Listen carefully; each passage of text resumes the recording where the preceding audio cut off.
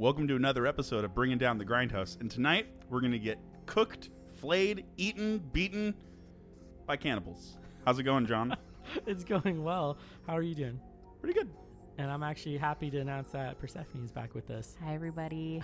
They were missing for just a few episodes, but you're back now. I think it's because you wanted to talk about cannibalism.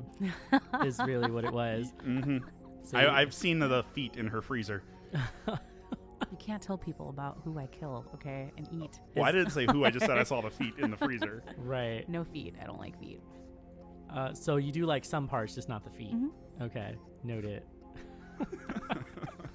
Before we get into it, I do want to announce that the podcast is now available on iTunes, on Spotify, on Google Play Music, as well as being on YouTube, SoundCloud, and am I missing anything? It's on social media sites. Yeah, social media, pretty much the big ones. Woohoo! Right. So Woo! easily accessible. You can go and Google or go and search Bringing Down the Grindhouse and be able to find 5 episodes, and then this will be the 6th that we're bringing on. We're going to talk about 2 films today, Cannibal Holocaust and The Green Inferno. So what were you guys thinking? Which one do you want to start with? Let's start with The older one? Let's do the yeah, Green let's do. Inferno. I was thinking because I believe one is sort of an offshoot of the others. Let's talk about the one that the second is an offshoot of. So we'll start then Cannibal Holocaust. with Cannibal Holocaust because the first one made. And so prior to watching it, or I should ask you guys, when was the first time you watched it? The first time I ever watched Cannibal Holocaust was like when I first came out here to college. Which so was like 2013? 2000, yeah. Okay, so just a few years ago then. So that was the first. So what 6 did you years ago. feel watching that for the first time? No, did anyone prep you for that? No, I just read a bunch on it and then I watched it. Dang, you researched it before you went and watched it? Yeah. Okay. All right.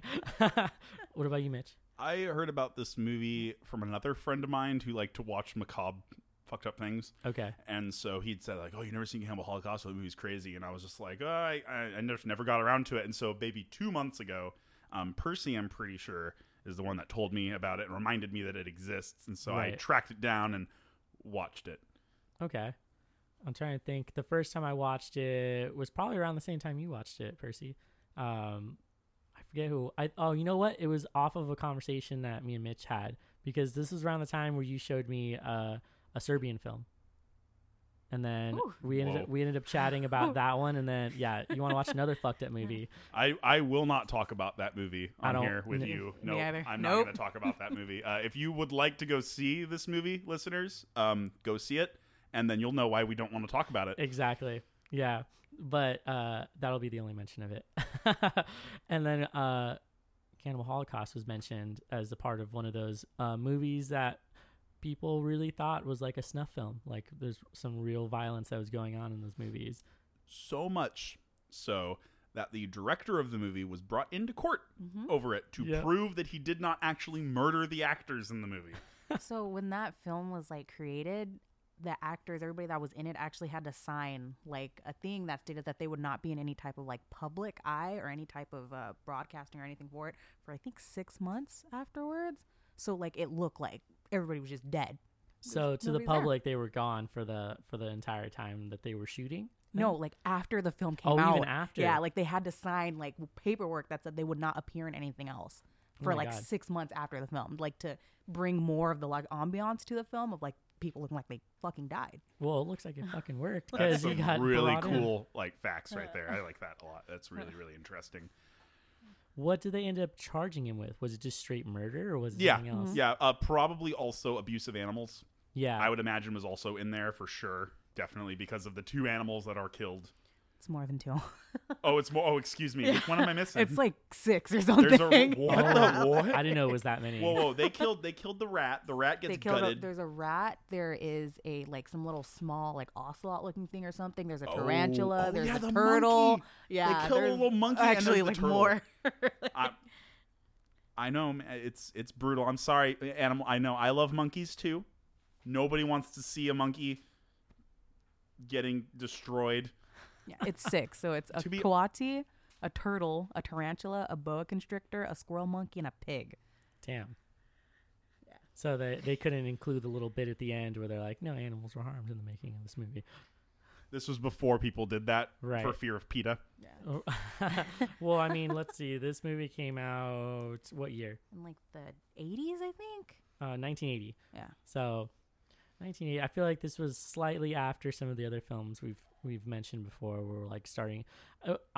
Unironically, I think we're like slowly moving through the decades without even realizing it. This one set an interesting precedent for movies later on. Yeah. It was like one of like the earlier films that had might have been one of the first ones that actually had like found footage, like where the plot line follows. Found footage is, discovered, and we see the events that took place. I mean, what these people experienced. Italian cannibal films is like its own genre, basically. Like there is more. Like the man who plays the main character, Robert Kerman, is in like 2 other Italian cannibal films, even though he's an American actor. That's Yeah, interesting. it's like its whole own genre of I films. know Italian like horror films is its own thing. So I guess this must be like a bit of it where they're going through that, but also not nearly as popularized in the United States for other countries' cinema. You always got to go through like film classes or do your own research usually to find them, and they're almost always worth it.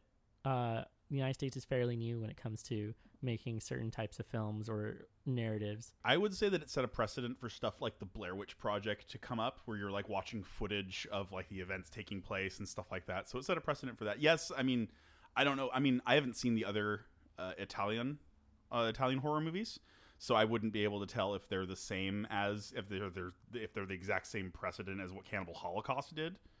Can you comment on that, Percy? The next movie that we talk about like is a literal homage to Cannibal yeah, Holocaust. absolutely. The Green Inferno. Yeah, like that's literally it's a direct homage to it. You know what? I was rewatching because I rewatched both of them within the last few days. It was actually 2 films I could not watch back to back. And I think in some way I might have lost my stomach for watching some violent movies. What a fucking baby. No, I couldn't do it either, man. What? I had to do those films separate. I had to like have like a day or Yeah. so of not watching it because Green Inferno has a super gnarly scene in the very beginning that just made me really upset. Like the whole time I'm just like, oh god, oh no. And it's a good movie for that it made me feel that way. And you're just like absolute repulsion and like disgust and all these other feelings because it happens to like the nicest character. The person who deserves it the least is the one that it happens to. And it's like the most graphic like part in Green Inferno anyway. In Cannibal Holocaust, you really are just glad they all die. Kind of. In a way, yeah. I think one of the main criticisms I've seen for either film is their treatment of the native peoples that are shown in the movies, as far as like just showing them to be like savage people. And so that's one of the main things I saw in articles that I was looking through in analysis for the film. I do agree with it that it was kind of like they were using the idea of quote unquote savage people to like push forward this narrative that the area they were going to was dangerous. And it also was kind of relevant to like newer things. Who was the one guy that just got killed on an island because he was trying to like John Chow or whatever his name was, the Yeah. the guy that was like, I'm gonna go on this mission and evangelize these people. Yeah. which in his case I think he was dumb and shouldn't have done that, so like totally deserved Oh no, whatever he happened to deserved him. it. He Yeah. lied to everybody that he was supposed to be going to. He was like trying to like I think the first one he like lied to the people on the boat about where he was going. Yeah. He lied to everybody else that he knew. Like they kept telling him like we're not going to take you there. And then he like bribed them if I'm right, and, like Yeah. gave them money. He totally bribed And then someone. like when he gets to the thing, he starts like singing hymns, and he's like, oh, look at me, I'm like singing my fucking hymns. And then he lays down like what coconut, fish, and like a stapler or some fucking weird item on the ground, you imagine? like giving it to them. And they start throwing spears at him, and then he's like, the natives don't want me here, but God has brought me here, so I'm gonna have to go back. And they fucking kill his ass. They speared that motherfucker. Of course, that's what he deserves. Like. Like these if people, you're a dumbass, you get killed. well, these people, especially like native folks that have never had like any type of contact with people like us, you could decimate them because they don't have the same immunities and things that we do. There's no Right. vaccines there. You know what I mean? Like they don't have that. So you step up there and you have a fucking cold or something. You're gonna kill off this fucking tribe that's been there. Like of course he got exactly what the fuck he deserved.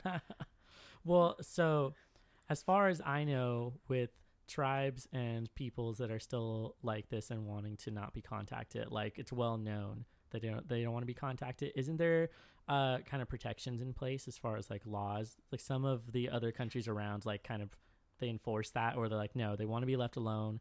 don't try to attempt to go into these places.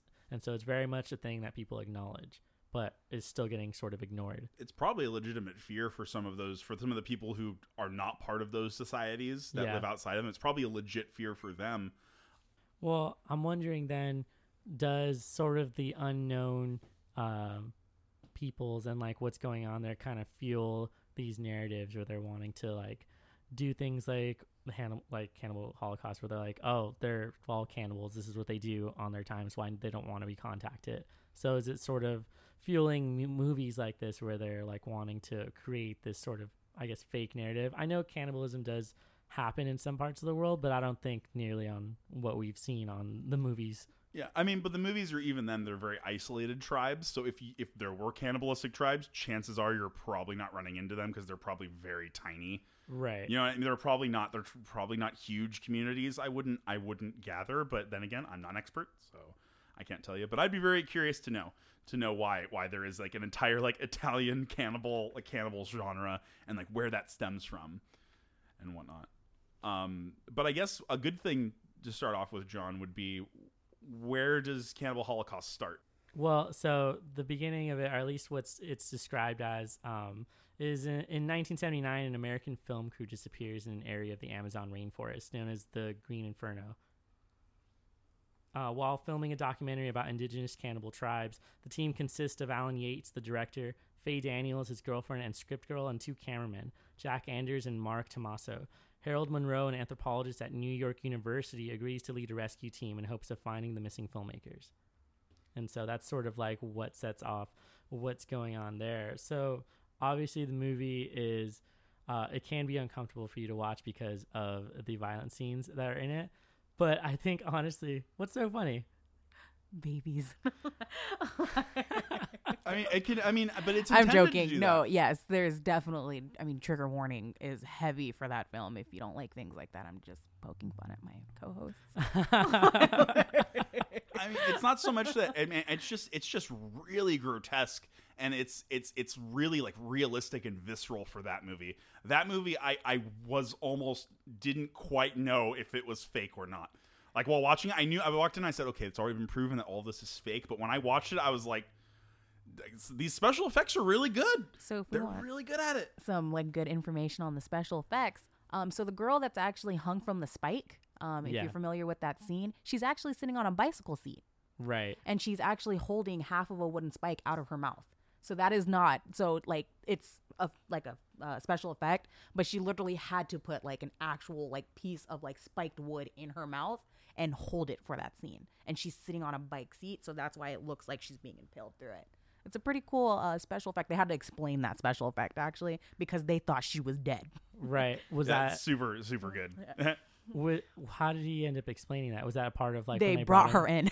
Yeah, I was gonna say, did they bring her in for like the court case that was going against Yeah. him? And they're like, please explain like And, like, what this is. And they explained that whole thing. That's why she had to like show that she held the spike in her mouth. Well, I know that a lot of the sort of like special effects were kind of unveiled that way, where he had to explain it like during the court case that was going on with him.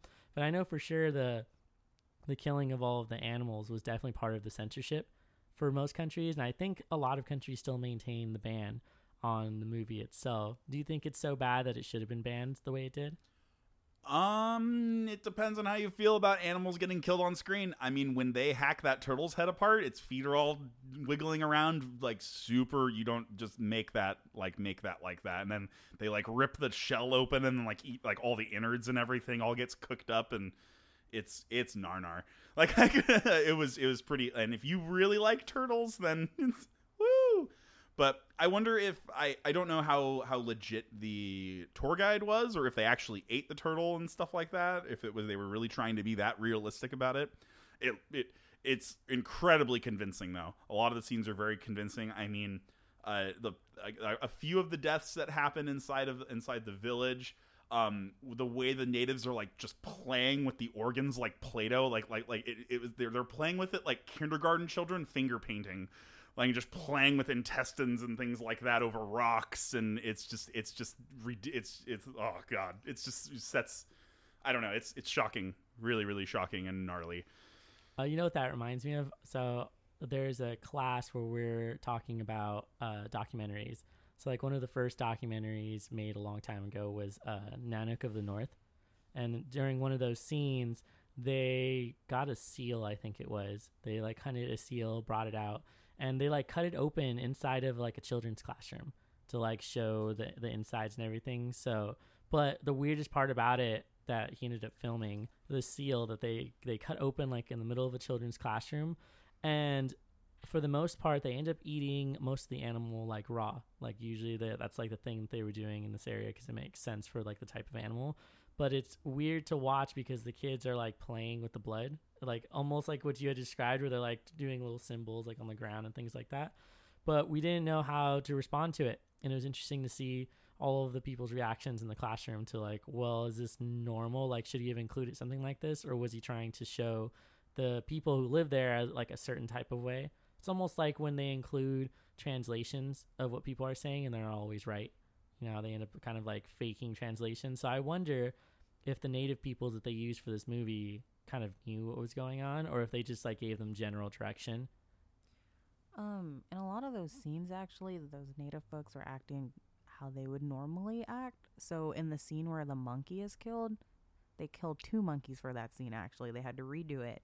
And the natives actually ate the brains of the monkey. Oh, shit. Yeah, because it's a delicacy in their culture. Oh, okay. So, like, I think there's this, like, weird translation of what we might think is, like, weird or, like, childlike, you know, in a sense, where it's like, oh, well, they're playing with these things where in their culture, that's normal. Right. And so, go ahead. When I say childlike, I don't mean that in like a. I got you. Like, yeah, exactly. I don't mean that in a disrespectful way. I just meant like it was very like almost like childish delight with like this like, oh yes, blood and flesh and yes, the body cavity and oh, I love feeling all the organs in my fingers and this is gonna go in my mouth soon. And So in what ways then was the Green Inferno sort of paying homage to this? They pretty much did the same narrative, right? The fuck do you mean? The damn, in the Cannibal Holocaust, the fucking place in the Amazon is called the Green Inferno. Like, there is that. They do an homage to a bunch of things. There's like the scene with the tarantula walking in Green Inferno. There's a scene with the tarantula walking while the guy's taking a piss, and he freaks out because he's like, the tarantula almost bit my dick. And you know what about that kid? It's the same kid from it's the same actor from that Robin Williams movie, World's Greatest Dad. Have you guys ever seen that? I've not. What is that? It's a great Robin Williams movie. I highly recommend watching it. But the guy that almost gets his bitten off by a spider in that movie, is the shitty younger son of Robin Williams, and that kid like dies from autoerotic asphyxiation in the movie. Spoiler alert. And he's the biggest piece of shit. Like he tells his dad to go fuck himself. He calls everyone terrible names and is rude to everyone. You're just like, this kid sucks. And like the whole premise is the kid dies, and then the dad sort of profits off of his like accidental death by saying it was in his suicide, and he left this really deep note. And then the dad starts publishing his own work in there and saying that it's his son's in order to profit off of it. It gets like, it's fucked. Why have I never heard of this movie? What is it called again? It's called World's Greatest Dad. I'm gonna add that to a list of weird movies I need to check out. Oh, it's so good. Right. Yeah. So I put all of my movies in one place, and it's funny because since we're focusing on all of like the horror theme stuff, it's like easily overtaking all of the other movies that I have on there. So I'm scrolling through it and I'm realizing I'm like, oh wow, this is really taking up a huge amount of the movies I've been watching, almost to the point where I feel like I need to watch something a little more upbeat every now and again. And I love this because Percy is totally rolling their eyes at me. babies. Well, okay. Do you watch like terrible things all the time? Yes. What have you watched lately? Like, what's besides these two? I want to know. I don't want like potential suitors to listen to this and realize how fucked up I am as a person. Well, that's you already said. Like, what if this attracts That's certain dudes? Like, you might I get have a someone certain. in mind already. It's fine. Well, I really like really macabre and weird shit. So like Cannibal Holocaust is something that I've watched really recently. fuck, this is gonna make me sound like terrible. Like you ever like Not no at all. yes. Come on. But like you know, like you go on Reddit and you get those like really fucked up subreddits sometimes, like Morbid Reality and other shit. You know, I like look through those. It gives me. So the reason I like really gory and like really intense, like visceral, like death things is because it reminds me that I'm alive in some kind of shitty cliche way. But it's like I don't process death like normal people. So it's like because of the relationship I have with it, like I don't. So I see things like that and I'm like, oh shit, like it's a fucking thing. Like this exists, like this happens. So I just watch, you know, weird shit. I also like to watch a lot of like cursed videos that you find on like I'm not like curse videos and stuff. Like I'm not shaming you. This is what's happening. I know, here. everybody's shaming me. I'm used to it. Well, okay. Well, you know what? That's relatable in a different kind of way. So like I enjoy a lot of films that are mainly based on like so like Lord of the Rings is definitely up there on one of the things I enjoyed the most because it adheres so strongly to that hero's journey narrative where you get to see like it's like the one thing that you'll hear about in every film analysis class or anything that has to do with literature where like everything has the hero's journey in it. It doesn't, like not everything has it, but one of the main ones or the ones that people enjoy the most are those because you get to see this hero play out a story. And then in some way, they're usually relatable. They're like, you want to be that sort of hero person. So you find different connections with things. I can understand the appeal of wanting to watch certain things because you have a different connection with either people passing, with death, or with how that might play out on screen, especially in regards to like what kind of death it is, like what's going on there. So it's not weird. I don't think it's weird, but it's why I asked you. It's super weird. I mean, I don't care. Like, I don't sit here and like actively seek this out. Like, it's not something where I'm like, I gotta get my morning quota of fucking dead people. Like, you know what I mean? Like, it's more of just like, if I come across it, I'm not the person that will shy away from it. I'll be like, oh, like, let me actually read about this because I just want to know what's going on. I think it's interesting. I think death is super interesting. As far as like the way different peoples or different cultures handle it, or yeah, I did a project on that. Oh, that's right, you did, huh? Yeah. What was that for? What class was that for? So it was really funny because I was doing this for an ethnic studies course because like I don't know, I don't feel like I'm your normal ethnic studies major. Like I'm not like, oh, I'm trying to help communities. I'm like, let's talk about the ways that different cultures handle death. And in the Philippines, there's actually a certain like culture in the Philippines that like you bury your dead underneath like the floor in your house. Oh, so they stay like close by. Yeah, and there's like a reason behind it and everything, and I just think it's really interesting. I don't know anything about that. I love death rituals. Would you be willing to explain a little bit about that? I don't remember enough about it to give you like the best advice. I don't want to like put wrong information out there, but like they do bury them. I think it's like under the kitchen floor because my project was called From Underneath the Kitchen Floor. Oh wow. Yeah, like, and it was just like a homage to that as like someone who's Filipino, right? You know, but yeah, they like bury them there. There's certain ones where I think I think it might even be by the front door or something because like walking over them is a sign of like a certain like I think it's good luck, if I'm right. And like you also like stave off bad things happening and death celebrations. Like I think it's really interesting. I think we need a healthier view around death. That's fair. So in some way, the family members who have died provide protection for the rest of their family. Yeah. Okay. That's interesting, and I like that connection as far as like still maintaining that connection with your family. Because being Mexican, we have the Day of the Dead where we get to like have that connection with our family members every year, as long as you remember them, basically. I think we talked about this in another podcast, right? Or I may have been the one that mentioned it, but I don't remember which culture it is. But there's another one where they keep the mummified remains of their ancestors, and like every season or every at a particular time of the year they bring the mummified remains out, and everyone in the community like touches it and passes it along around, and it's like, say hello to grandma and grandpa. This is we're hanging out with them now today. It's a day to celebrate our ancestors, sort of deal, which is nice. It's quaint there. That makes me think about how the pharaohs used to just kill their servants and like bury them with the pharaoh. Yeah. Because like, oh, I'm going to need these people in the afterlife. Duh. And of course they would. God, why would they live lives of their own? Right. Like there's one, like everyone, all the Egyptians were like, well, dude, he's going to need his servants when he goes there. Like, don't you know? Like, right. If I was pharaoh, I would totally need like all my servants there and like all my gold.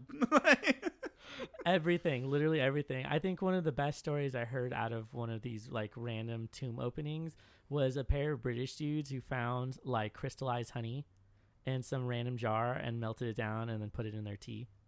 Like, however, like this ancient artifact that they had found, they're like, yeah, let's make some tea out of it. And they just did not give a fuck about what they had pulled out of the ground or out of the tomb. So kind of unrelated, but it was still funny to me and made me think about that. Also, it made me think about how there was that whole time period, I think it was like the Victorian era, where they put like cages over certain graves because they were afraid of like zombies basically coming out of the ground. There's like little bells too. I've never heard that. It's super cool. You never seen that? They expect the bells to go off when the dead rise. The reason why is because for a good amount of time they were accidentally pronouncing people dead when they weren't dead. So there was a few people who got buried like that, and they were like, they found or they heard noises or things like that. And so what they started doing was putting like a rope that's connected down into the coffin. And so if you're still alive, you'd ring the bell and somebody would be passing by and know like, oh shit, we just buried someone alive. But also the other side of that was people's fear of zombies and or vampires coming out of the ground. So they put cages over the graves. So you can like Google that sort of Victorian era like scare, what they were doing, and they were doing stuff like that, which is ridiculous. They were completely afraid. But this was also when like folklore was definitely like on their list of beliefs as far as what they were thinking about, because there's no one else to like confirm or not confirm whether or not these tales were real, and so they were just going off like, yeah, it's probably real. Superstitions were very, very rampant at different times, right? And, like at different times, so because there was no like scientists like. And even then, scientists were feared sometimes because they brought too much knowledge for people. You know, it was too much. I can't handle the facts he's dropping right now. I want to believe in the magical space rhinoceros. That sounds like something H.P. Lovecraft would make. Space magical space, only if it had tentacles. Right. The tentacled rhinoceros yeah, head. There you go.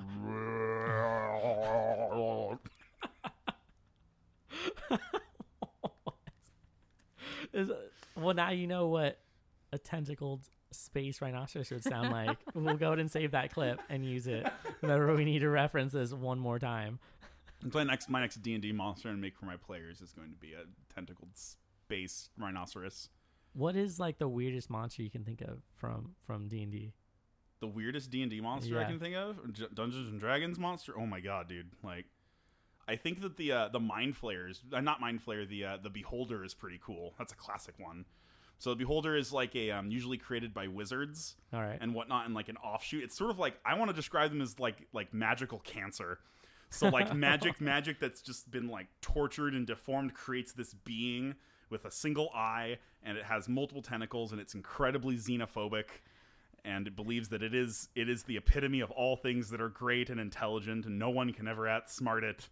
And whatnot, and it kind of like, it dreams. Here's the crazy thing: it dreams, and when beholders dream, depending on how they're feeling, they create things in their dreams. Oh, geez. So while they sleep, they like whatever it is. It usually takes on like a beholderish form. Maybe it's like a sub beholder or something else, like an object that's very beholdery. And yeah, they're very, very interesting creatures. They're pretty fucking strange, to be honest. So like, if you want a better way to think of that.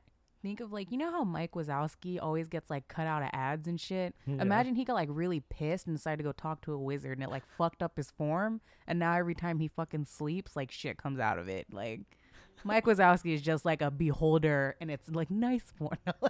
I'm kidding. But like, you know, like the one eye fucking thing. Like if you just like fucked up Mike Wazowski's face enough, you'd have a beholder. You have to put a bunch of eye stalks on his head and take off his arms and legs. And then all the eye stalks fire beams out of them that are meant to disintegrate you or kill you or They also have their front eye also has an anti-magic field, which just, if you're standing in it, everything that's magical doesn't even function anymore. So if you have the really cool flaming sword, that becomes a normal sword now inside of its gaze. It's just, it's a crazy, crazy monster. Have you ever used this against like players? I have. Okay, so I'm going to nerd out now. Yeah. So in my personal campaign, I have a beholder. I have one beholder that the party has not fought yet. Okay. They haven't gone to fight him, even though he's causing a lot of problems right now. They worked alongside him because he was a decent ally-ish, and they weren't really powerful enough to go take him on if they wanted to. My beholder has an obsession with singing and being a musician. That's his entire, like, his whole deal is like he just is a failed artist, and Right. and so he just like roams around his little thing trying to create the most masterpiece, like the greatest masterpiece ever, and perform it. Oh my god. And he will be the best. Right. And everyone else around him is within any amount of miles is a threat. So they will be destroyed, for he must make the best music ever.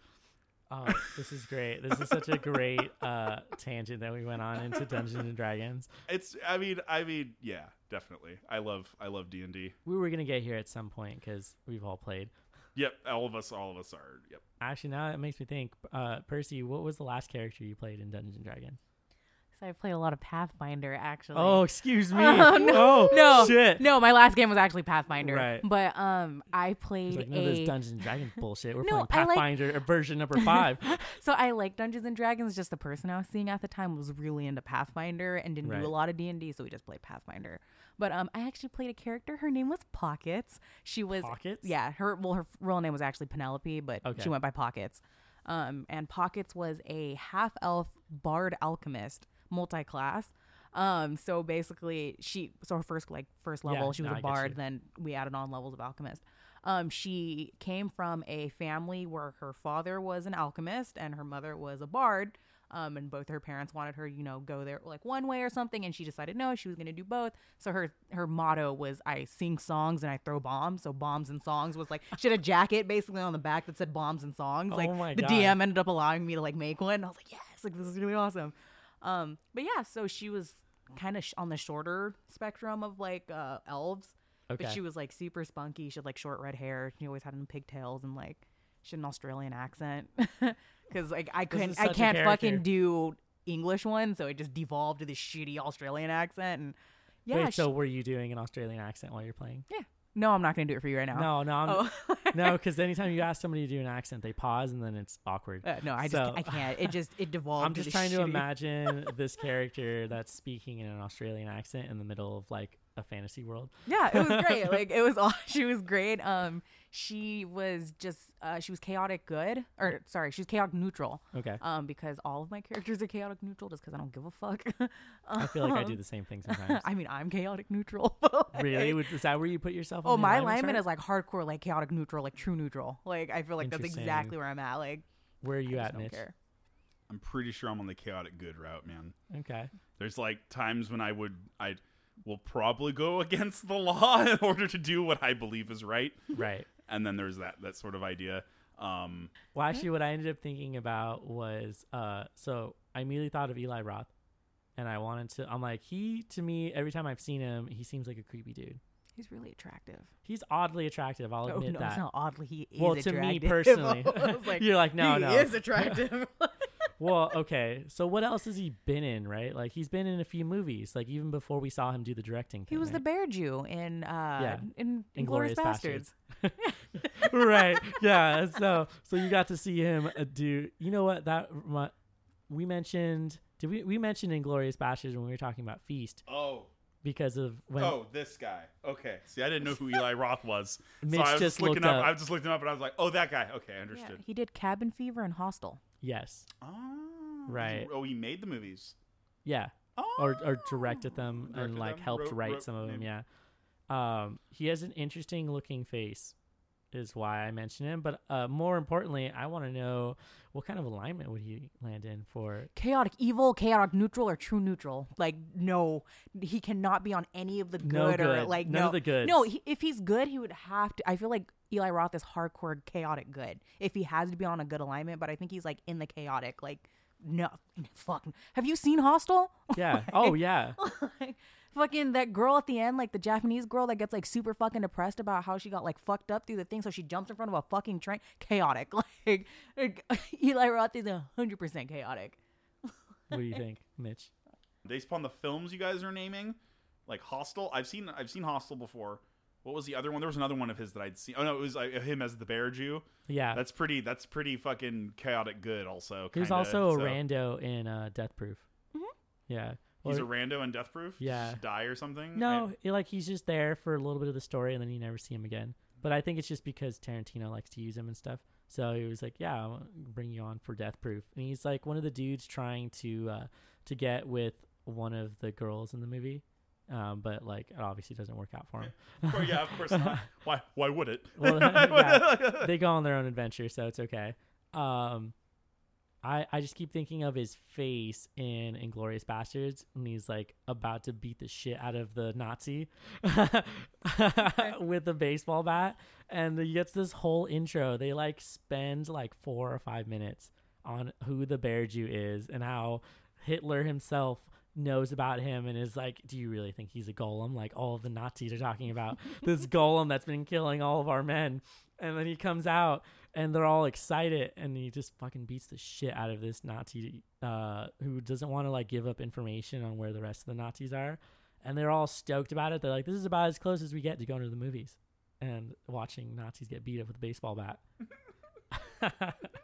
That's immediately what I thought of because he looks like he's about to cry when he like brings the bat to his head and he's just staring at him and he looks like he has tears in his eyes. It's the funniest thing I've seen in a long time. You know what else was pretty funny that I thought was pretty funny, but also kind of that's still on Nazis dying. I wouldn't necessarily call morbid, but someone getting beat over the head with a bat is I would consider somewhat morbid. But something else I would like to mention is one of the dumbest deaths in the Green Inferno. Okay. Also, I'd like to just take a tally of the deaths if you guys can remember them. There's a lot. So most of all right, a good group of the college students that go there. The interesting thing about the Green Inferno that I liked a lot, bringing us off this tangent, right? Thank you. Bit, is what I liked about it was that it was sort of a satire on social justice. That was one of the big things because what happens is the guy that they all rally behind that gets them to go over to the Amazon, the Green Inferno, right, and go investigate it is working with another man who pays for, I believe it's is it Brazil, the Amazon's? I'm so bad with geography. Like, I always forget. So he's a guy from that area. South America. And you learn later on in the movie, spoilers, learn later on in the movie that he was working for a rival logging company. Yes. And so the only reason why the activists were sent over there was to distract the current logging company and get them to leave so that his logging company could come in and take care of the business. So they were all set up there for no reason. When their plane crashes, a whole bunch of them die in that particular instance. They're thrown out of the plane all over the place. One girl like is struggling with her seat inside of the tree and just like falls out off camera, like almost hilariously, kind of like it's just like, and you're just like, well, there goes that one. One of the guys, he's just this big, tall, blonde dude, and he just is bending over to pick up something, and the still spinning propeller of the plane just nicks him in the skull, and he dies. I busted up laughing. I laughed so hard, and that was the only death that made me laugh was that one, because that dude just like, how do you, oops, you know, just why? Oh my god! It's like he showed up. It's like the director had an issue with him, maybe off camera. Was like, that's it, man. You're fucking out of this movie. I'm so sick of you. You just die this way. We're writing it right now. Damn. So it seemed kind of personal then. Yeah, almost, just a little bit. A little bit. You know what that reminds me of too? Do you remember? I think it's the third Jurassic Park movie. There's a plane crash, and a bunch of people die in that plane crash for some reason, and then someone falls out of their seat the same way you just described, and it's way too funny. They need to stop doing scenes like that. Yeah, scenes with like the like climactic seat in the tree and falling out and dying thing is not interesting. Well, I think they think it's like suspenseful. Yeah. And like you're like, oh no, what's gonna happen to this person? But it ends up being funny because they just fall and splat. So it's like it's not a good way to go about making those scenes. I almost feel like a lot of the things in Green Inferno felt kind of like just felt satirized too. Like a lot of like it almost felt kind of funny sometimes, except for like the part where is his name Eli? Is that the name of the nicest guy in the movie? Like the nicest person in the movie? I'd have to double check. Other than our the protagonist becomes an asshole later. Sorry, nope, she becomes a total asshole later. Oh, the main dude, the main woman. Oh, that's right, Justine. Thank you. But you're right though, as far as like I felt like a lot of it was satire. Yeah, it felt like really kind of funny. Something like the whole like spider almost bit my dick thing, and then there's like she gets saved by the whistle.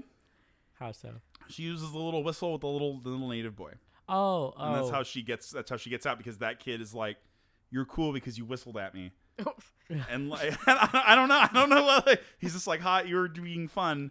I guess you can live and we won't eat you. I don't know how that was like playing out. Now that I think about it, I think the weirdest thing besides people getting eaten, the weirdest thing watching the movie was the one girl who decides to just commit suicide in the cage. That was because they were eating her friend. Yeah, but it was like, I don't know. Maybe it was just me personally. I was like, this is so random. Like, why did you? She was sad. She was mourning. I mean, yes, it's true that she's mourning. I still think that it was kind of weird. It felt a little it felt like an out of place death for her almost. Oh man, you know what? Random thought just popped in my head. The fucking kid from Spy Kids is in this. What? The fucking Junie, the little fucking, the younger brother. That's him. Is that him? Yeah, fucking look that shit up. He's the little shit from Spy Kids. World's Greatest Dad? Possibly. You should look that up. I have to What is the know name now. of the I do. I actor? really have to know. I'm not sure exactly of his name, but I know for a fact that's him because he looks the fucking same as when he was a little kid. Oh shit! Yeah, that's him. Yeah, you're welcome.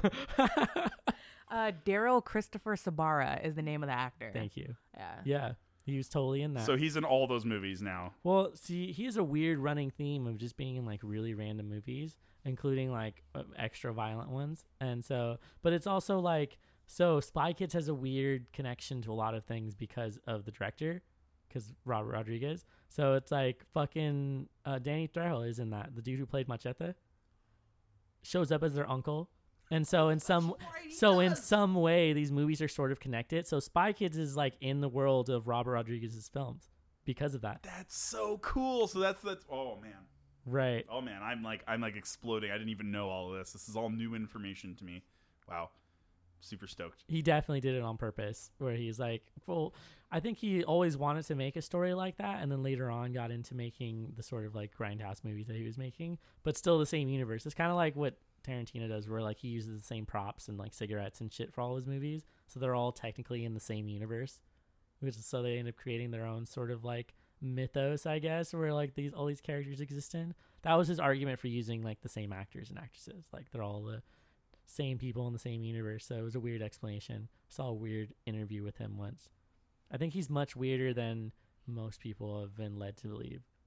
Tarantino likes feet. All the feet shots in those movies. Lots of feet shots. There's like a 30-minute video of all of the shots he's done. I want to go on fucking record though that I think Quentin Tarantino in From Dusk Till Dawn was really cute. Well, but it's fucked up because he was like that super creepy. Like that was one I of was these gonna like say. hitting on the fucking like the girl. I was like, oh man, yeah, like he's hitting on the daughter like the whole man, time. like why you gotta be a fucking creep? He's a Like little crazy. that's the kind of guy I go for is weird looking white dudes sometimes. You know what I mean? Yeah, but you also think a young Steve Buscemi was also attractive. Because young Steve Buscemi was fucking. Don't give no. He's the ugliest dude alive. I'm so sorry. I know my mom has a dog that looks just like Steve Buscemi now. A as an dog. adult. A dog. Just so everyone's clear, a dog. Okay, but like there's pictures of like young Steve Buscemi, and then there's pictures of young Angelina Jolie, and they look very similar. Like their eyes. Wait, you say Angelina Jolie? Is that what you just said? Yeah, isn't that her name? Yeah, I'm just a weird comparison. What's it called? No, there's like pictures of like the fucking both of them like put side to side like as kids. Yeah. Or when they're younger and they have like the same fucked up eye thing going on and shit. Like, you guys want to know something really weird, which is related? Have you ever seen a young Joseph Stalin? No.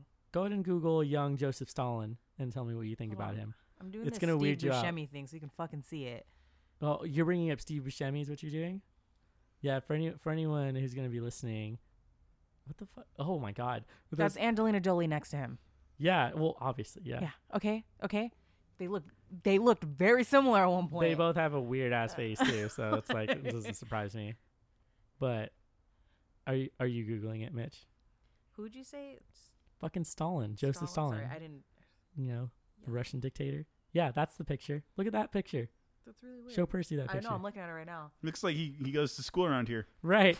He looks like a fucking San Diego native who goes to state, like, definitely like one of those fucking hipsters. It's really weird. And I only discovered that because of a similar conversation with someone else where they're like, have you seen younger versions of these people? And it ended up being like, oh yeah, have you ever seen like a young fucking Joseph Stalin? I was like, no, why the fuck would I ever look that up? Like, I'm just looking up dictators when they were younger, like no big deal. You know, I'm like, what did That's what I do in my spare time. Right, exactly. Like some of it's really interesting to watch sometimes though, because you hear like especially if you're paying attention to the language that's used sometimes. Right. Do you guys know about what Eli Roth said in response to the criticism that he received for the movie? He has a really interesting quote that he kind of brought up, and so I'll go ahead and read what he said.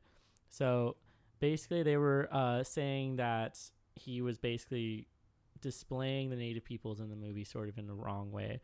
And so what he said was the idea that a fictional movie about a fictional tribe could somehow hurt indigenous people when gas companies are tearing these villages apart on a daily basis is simply absurd. These companies don't need an excuse, they have one. The natural resources in the ground. They can window dress things however they like, but nobody will destroy a village because they didn't like a character in a movie. They'll do it because they want to get rich by draining what's under the village. The fear that somehow a movie would give them ammunition to destroy a tribe all sounds like misdirected anger and frustration that the corporations are the ones controlling the fates of these uncontacted tribes. So he sort of redirected the criticism on him and was like, what? These big companies are the ones that are really hurting these people. I think that's what his movie's trying to say also, is that behind them there's like the tree logging companies. There's two of them that are fighting, and that's the reason why the students are even in it in the first place, is because they're both competing over land and they're just using the natives. In the movie it's stated that they already use the dangerous natives as an excuse for them going there. Right. They already use it. The activists, however, are under the assumption that these people aren't actually dangerous, et cetera, et cetera. They are totally fine and totally safe and everything else, and they're really not that bad. We should just stop this to save the native people. And so under that entire guise, they go. And they are basically lied to. They are lied to about everything. And the craziest bit is at the end of the movie where the Justine, the main character, basically flips it around and makes herself seem like the hero by describing the natives as peaceful and keeping the narrative going. Well, in addition to her doing that, doesn't one of them survive? One of the dudes survive and like stay there? Alejandro, I think is his name. Yeah. That's the ending, like the mid-credit scene where his sister messages Justine and then says, oh, hey, there's a satellite image. And then you see him and he's covered in like the tribal paint, like to assume that he's like now, I guess, like the leader of the tribe or something. Well, he's in all black. So I can only assume that he becomes sort of like the executioner, kind of how the other guy was. So like the really nice dude who gets pretty much like dismembered, where he gets all of his limbs cut off. The guy was painted all black. And so I was guessing that he took over his role and was like now like the executioner for the tribe and sort of taking up that spot. But I was sort of confused as to like, was this purely for his own survival, or was he just like a sick fuck and like wanted to get into being able to murder people like that? He in the movie multiple times is willing to screw other people over for himself. Right. And he basically does that with the entire group. That's fair. Yeah. So, I mean, yes, absolutely. I guarantee you it's just for his own survival. He's saving his own teeth. Oh, yeah.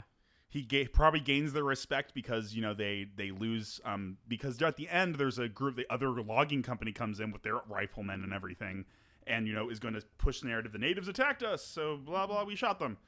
Instead, they're just marching in there to kill all of them so that they can log in peace. So they can log in peace. Yeah. So they can destroy a village in peace. Yeah, there you go. Yeah, exactly. Yeah. So they can log in. They can do their thing in peace. And so it's very maybe it says like be careful of the causes that you serve, like be mindful of things like that. And that's maybe some of the fear that's displayed in this movie, is the fear that the causes we follow are not always going to serve us the best in the end. And it's like to consider that. I think that's part of what the movie is trying to say. Yeah, this seems also like a movie that the critics did not like very much. It like has like a 36% on Rotten Tomatoes and then like really low score on Metacritic and all the other ones. Do you guys think it's deserving of that? Of such a low score? It's got a lot of awkward choices for things and stuff in it too, I think, and some of the acting's not the best, I would say. So it's like 50-50. Like, I think I get it, but I'm not sure. I was kind of like about the movie myself. I liked Cannibal Holocaust more, to be honest. I think I did too, actually, just because of the way that the lengths they went to make it realistic, so that when you watch it, you get that sort of experience watching it. I think the special effects for that one also were one of the ones that did me, because I was very much like, wow, they are just legitimately murdering these people. Whereas in Green Inferno. In the Green Inferno, thank you. In Green Inferno, it's just so like over the top, but you can tell that it's not like, I can tell that that's a fake torso going in there. You know what I mean? I can tell that is fake. I can tell that is fake. That sort of deal. Whereas I didn't get that feeling, and the way they filmed it and did everything, it was very like sloppy and muddy and grimy, and that's what made it feel so real. It's like I'm actually watching people like go and investigate these people. It was a clever way for them to hide some of the editing and to make it a little more realistic by having this filter over pretty much everything. So do you think that was more of like budget, or they just knew what they were doing and they were like, we're going to purposefully film this way so that it becomes more realistic? That guy knew what he was doing. I mean, it might have just been a budget thing too, but I feel like he knew what he was doing. Let me see, actually. So for the Green Inferno. Wait, are we talking about Cannibal No, Holocaust? I just want to. We are talking about Cannibal Holocaust. I just want to mention the budgets. So like, we know from the last episode that Feast lost a whole bunch of like they had like a $3 million budget and only made like 656,000. So like they lost like a couple million on it. The Green Inferno is interesting because it got shitty reviews. It had a budget of $5 million, and the box office it made $12.9 million. Whoa! So like nearly doubled its budget as far as like people going to watch it and being excited about watching it. And so you had like a huge difference on that. So they made their money back, even though people kind of didn't really like the movie. And then with Cannibal Holocaust, check this out. They had a budget of $100,000. $100,000 to make this movie. Their box office earnings was $2 million in the United States. Holy shit! And that's like before inflation and everything too. So that's like way. That's more. in 1980. Yeah. Is that they made that much money. So by today's standards, they probably would have continued making more of these movies. If one of the companies now had gotten their hands on it, they'd be like, we're going to make a Cannibal Holocaust 2, 3, 4, 5 because this made so much money. But it was I think it was also because of all the controversy that surrounded it, where it was like people thought it was real. So they were like, I got to see this and see if it's like for themselves to see if it's legitimate. And so it ended up adding to sort of like the effect surrounding the movie, which I don't think I've really seen since then. Like, I don't think there's really been a horror film that like tried to make it as realistic as possible, or they did too much CGI and we know it's fake. Yeah, I have not seen too many movies that tried to do like that, really pulled off that like gritty, that like really gritty like feeling, I guess. You know what I mean? Like the film looks messy, probably also because of it's like 80s production and whatnot. Right. So it looks messy, but it's also like the choices they used, like I want to say like the shots are also very like they did a lot of, it was like a combination of skilled camera work, some good special effects, and like, that sort of deal, as well as their low production costs, as we can see, probably also played into that as well. And that made it a little bit more believable, I guess, to me. In a way, it forces you to be creative in different ways. And so in their case, they were trying to find alternatives to like how they could make something seem realistic, and it worked out for them because they obviously made a lot of money back on this movie, which is really like, I feel like I haven't heard the director's name besides this movie. What else has he done? I'm not aware of anything else that he's made. He did a bunch of other cannibal films. Oh, he just kept doing it? He just kept going with the cannibal movies? Give me a second.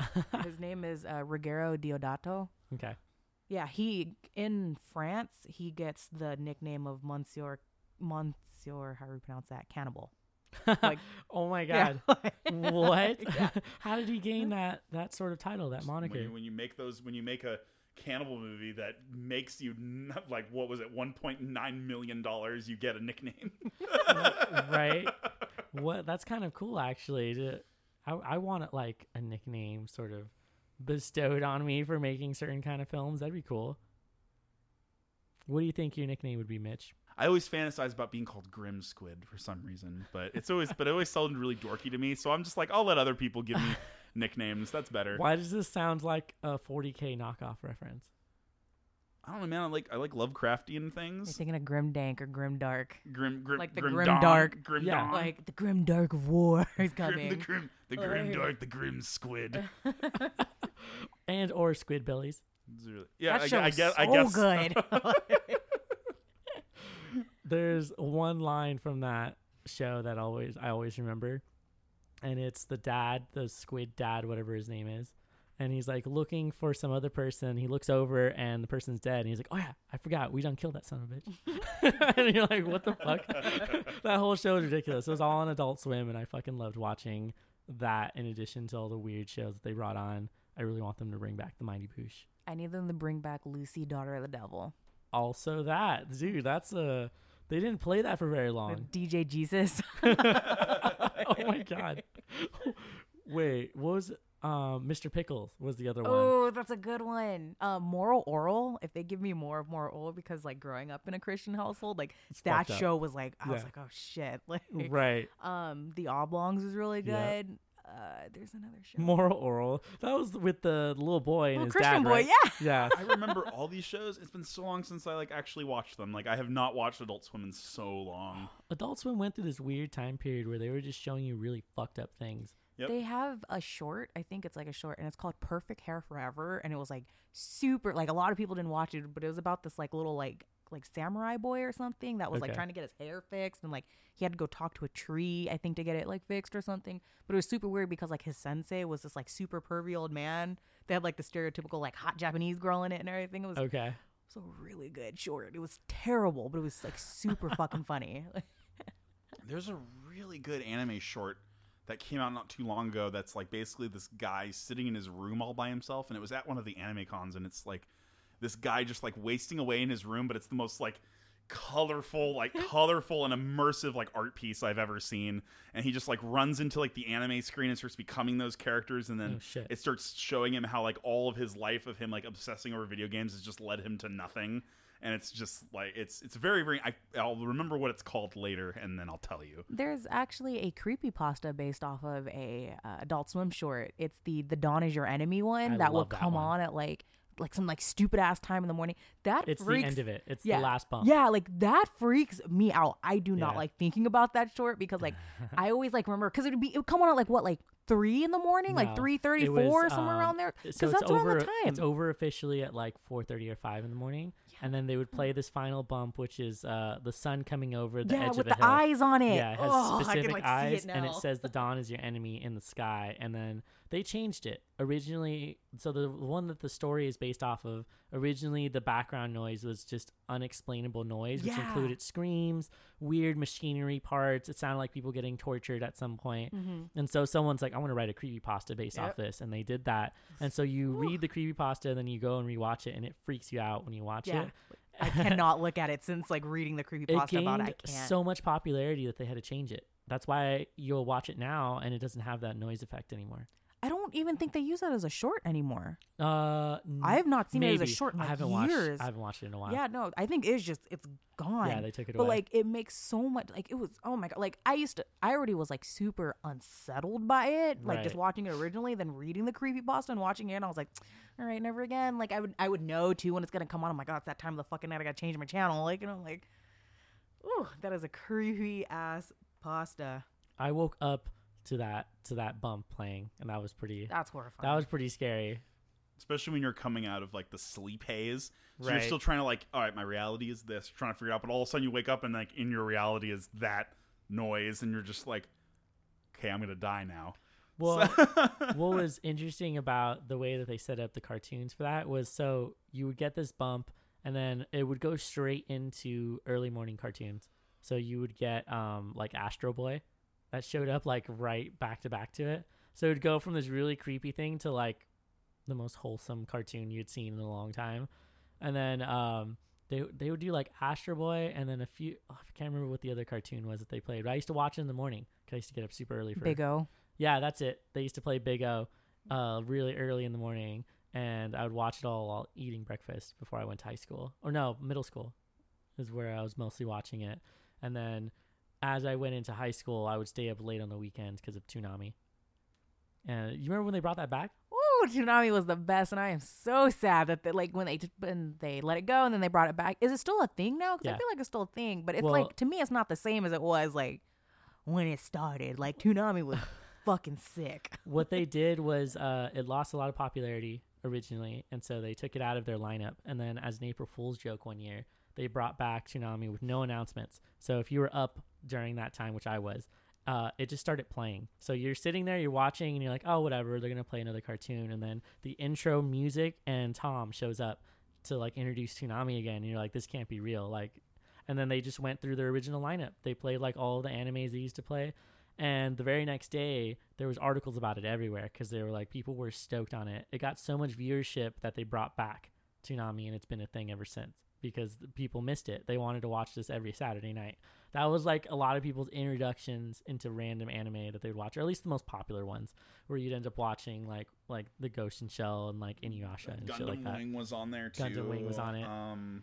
Did y'all hear wait, hold on. They're making a live action of, I think it's Gundam. Give me a second. I can't remember. Is it Cowboy Bebop? No. Oh, okay. Whoa. They are doing it. They are doing a live action of that. I'm not mistaken. Last time I heard. But they're doing. Hold on, I'll tell you right now. But they're doing I think it's Gundam. But the person, Gundam. yeah. So they're doing a live action Gundam, and the person who is writing it is Brian K. Vaughan, who created Saga. Yeah. So I'm actually, if he does well on this, I'm actually super excited because Saga is a damn good comic. So I wonder if he was like in the boardroom with somebody and convinced them to let him do it because he's been good at sci-fi fantasy writing. So that sounds like a good fit, actually. I wouldn't be surprised if it comes out to be really good. I am so excited for that. Which arc are they going to focus I'm on not for the sure. Gundam? Because I know there was like the super original, and then there was like 4 or 5 different ones after that where they're like much younger. But I wonder if they'll go back to the original. That'd be really cool to see something like that. Did you guys ever see Speed Racer? The actual like film, like live action. The live action film. Yes, I did. What did you think about it? No? I did not enjoy that movie. Why did you not enjoy it? I don't think I liked the animation. I didn't really like. It didn't make me feel like I was watching the show either. It didn't feel like the show to me. No, they definitely did. And I wanted them to do sort of a little tiny homage to that, a little bit. I feel like they did. But it just wasn't enough for me, man. Oh, not enough for me to be entertained. I guess maybe I'm not a big enough Speed Racer fan to really enjoy it. Maybe that's what it is. I fucking love that movie. Awesome. Yeah, it's weird. What do you like about that movie? Why did you like it so much? Well, so yeah, I used to watch a lot of Speed Racer cartoons, and it reminded me a lot of it because of the like they had shitty acting, but I feel like it was almost on purpose where they were like acting a certain way, and then to have people like John Goodman be in it as the dad seemed really fitting for like whoever the like main character was, or at least his dad. And then for some reason Speed Racer fit really well, like that character or the guy that they chose for it, and sort of how that all plays out. And then they did change a few things, but the racing itself and all of the action was completely absurd. Like the cars are doing like multiple flips and like hitting each other, so like it broke so many different like conventions of what you were expecting for it. So like they try to bring it into this real life world, but it was still the anime world to them because like everything was in focus. Like there was never anything that was sort of like out of focus on screen, and they end up just doing all of these crazy action scenes and the way it played out. You know what it reminded me of? Have you seen an anime called Redline? No, I have not. If you like racing movies, I guess, or anything to do with like car racing, you'll enjoy Redline because the whole movie is just about them doing this illegal race on some random like robot planet. And like that's it. The whole movie is about how they enter the race, how they like build their cars, and then just the entire race for the rest of the movie. Oh, it's an anime movie? Yeah, it's an anime movie. Oh, you know what? Another anime movie I saw not too long ago that was really good. That was like almost like Studio Ghibli like quality. Which one? Was the Summer Wars. I actually don't know that one. Really, really good. If you can find it, I highly recommend watching it. It's like about how your Facebook tries to murder you. What? And so it's like it's basically like everybody. They basically have this this networking software they create.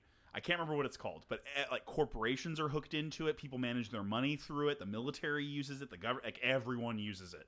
So all of these people are locked into this little virtual world that they have all of their personal information and everything in. And so somebody develops a virus that takes control of that area. Shit. And then like essentially it gets nuts, dude. The grandma in that is one of the most badass characters. She is so fucking awesome. She like in the movie she ends up like she knows, like she gets like some sort of clue that she's gonna be offed, and she wants to help her family out because they're like in the middle of this horrible crisis that's going on, because they're like, oh, the satellite that's floating above you is going to fall on your house because the virus, you're trying to fight this virus, and the virus wants to murder all of you, so it's going to drop a satellite on your house. Sort of stuff like that. And so she like calls up a whole bunch of like military friends of hers from like back in the day, and has like military like level like servers brought in so that they can like battle the thing, and like the whole family gets in on it, and it's hilariously awesome. It's such a good movie. And like you'll just feel like warmth and like joy, and you'll feel like fear, and you'll feel like triumph, and it's like all the things you want out of anime, and then all the things you love about like Ghibli type stuff. Yeah. Like that, like all of that type stuff. It's a really good movie. Highly recommend. I'm gonna check that out. You gotta remind me of it before you leave today. The Summer Wars. It's the shit. Percy is nodding their head very eagerly. It sounds like I looked it up, so I was like, and oh, looks you're like like, a good I gotta one. watch it now. Yeah, I think the last like anime like movie or whatever that I watched was Air quotes. Gantz. Oh, it's on Netflix. What is that good? That movie was really good. Oh, It was a lot better than I expected to be. I was Right. like, Gantz is shit. cool. Yeah, like that whole universe and like the concept of Gantz is a chill ass fuck. Like that's some shit you should look into. It's really good. Like check it's it out. completely different than fucking Summer Wars. It is Yeah, not it's cute totally in any fucking kind of sense. Gantz is like these people that die in the real world, and then like right before they die, they're chosen by this cyborg being. It's like a big ass black orb, right? Yeah, that's a big orb, but it's got a dude. There's a dude in it. Oh There's a shit! guy. So I've seen. I own this whole anime on like DVD, so I've watched it too many times. But Gantz is this god, like cyborg being that like selects these people. They're usually not very good people either. They have something like they're probably kind of a little fucked up in some way. And they die in some way, and then they are like materialized in this room, and then told, okay, you want your life back? Go hunt these aliens. Oh shit! And so like nobody in the world can see them, but they interact with like these aliens that exist in this world, and they're told to go hunt them. And if they like stop going, they instantly die. And there's all these other complications. It's really that fucking good. Like the movie that they made for it is good. Mm-hmm. Like, I've seen like a portion of that. You should watch it. Oh, Okay, it's I'll have to super finish good. it. I actually really liked it. The newest, speaking of animes, because I've had kind of like a hiatus from like seriously investing in animes, but I recently watched I think it's called Outsiders. Yeah, Outsiders, is that the one that it's on? I'm pretty sure. Outsiders. It's basically like, they're Outlanders. I think Outlanders or Outsiders. I like have to look it up now. But basically, what the concept of this anime is that people from history die. So like there's like one like a Japanese general who's fighting a war that he's gonna lose, and he like does his like last stand where he's like a voracious warrior. He like charges across like a line of pikemen and just gets skewered after like offing their general and lopping off his head, and then he dies.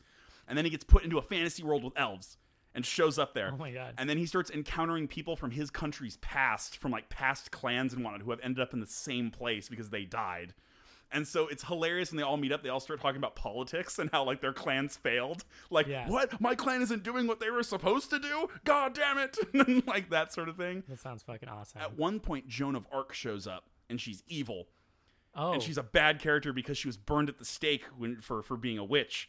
So she has like all that animosity, so it's made her evil. Okay. And then another one is like a fighter pilot from like World War II shows up randomly and like fights a dragon. It's great. It's so good. Like he's going down and then he throws through a portal and shows up and there's a dragon flying. He's like, what the hell? He's like super Americanized for an anime. And he's like, what the hell is that? A goddamn dragon? I love when they do that. That's one of my favorites. Super the funny. parody of like the American. Oh yeah, they character. totally make Americans like loudmouth and ridiculous. Totally. Always. I appreciate those. Oh, Those same. make me fun. Those make me laugh anytime I see them.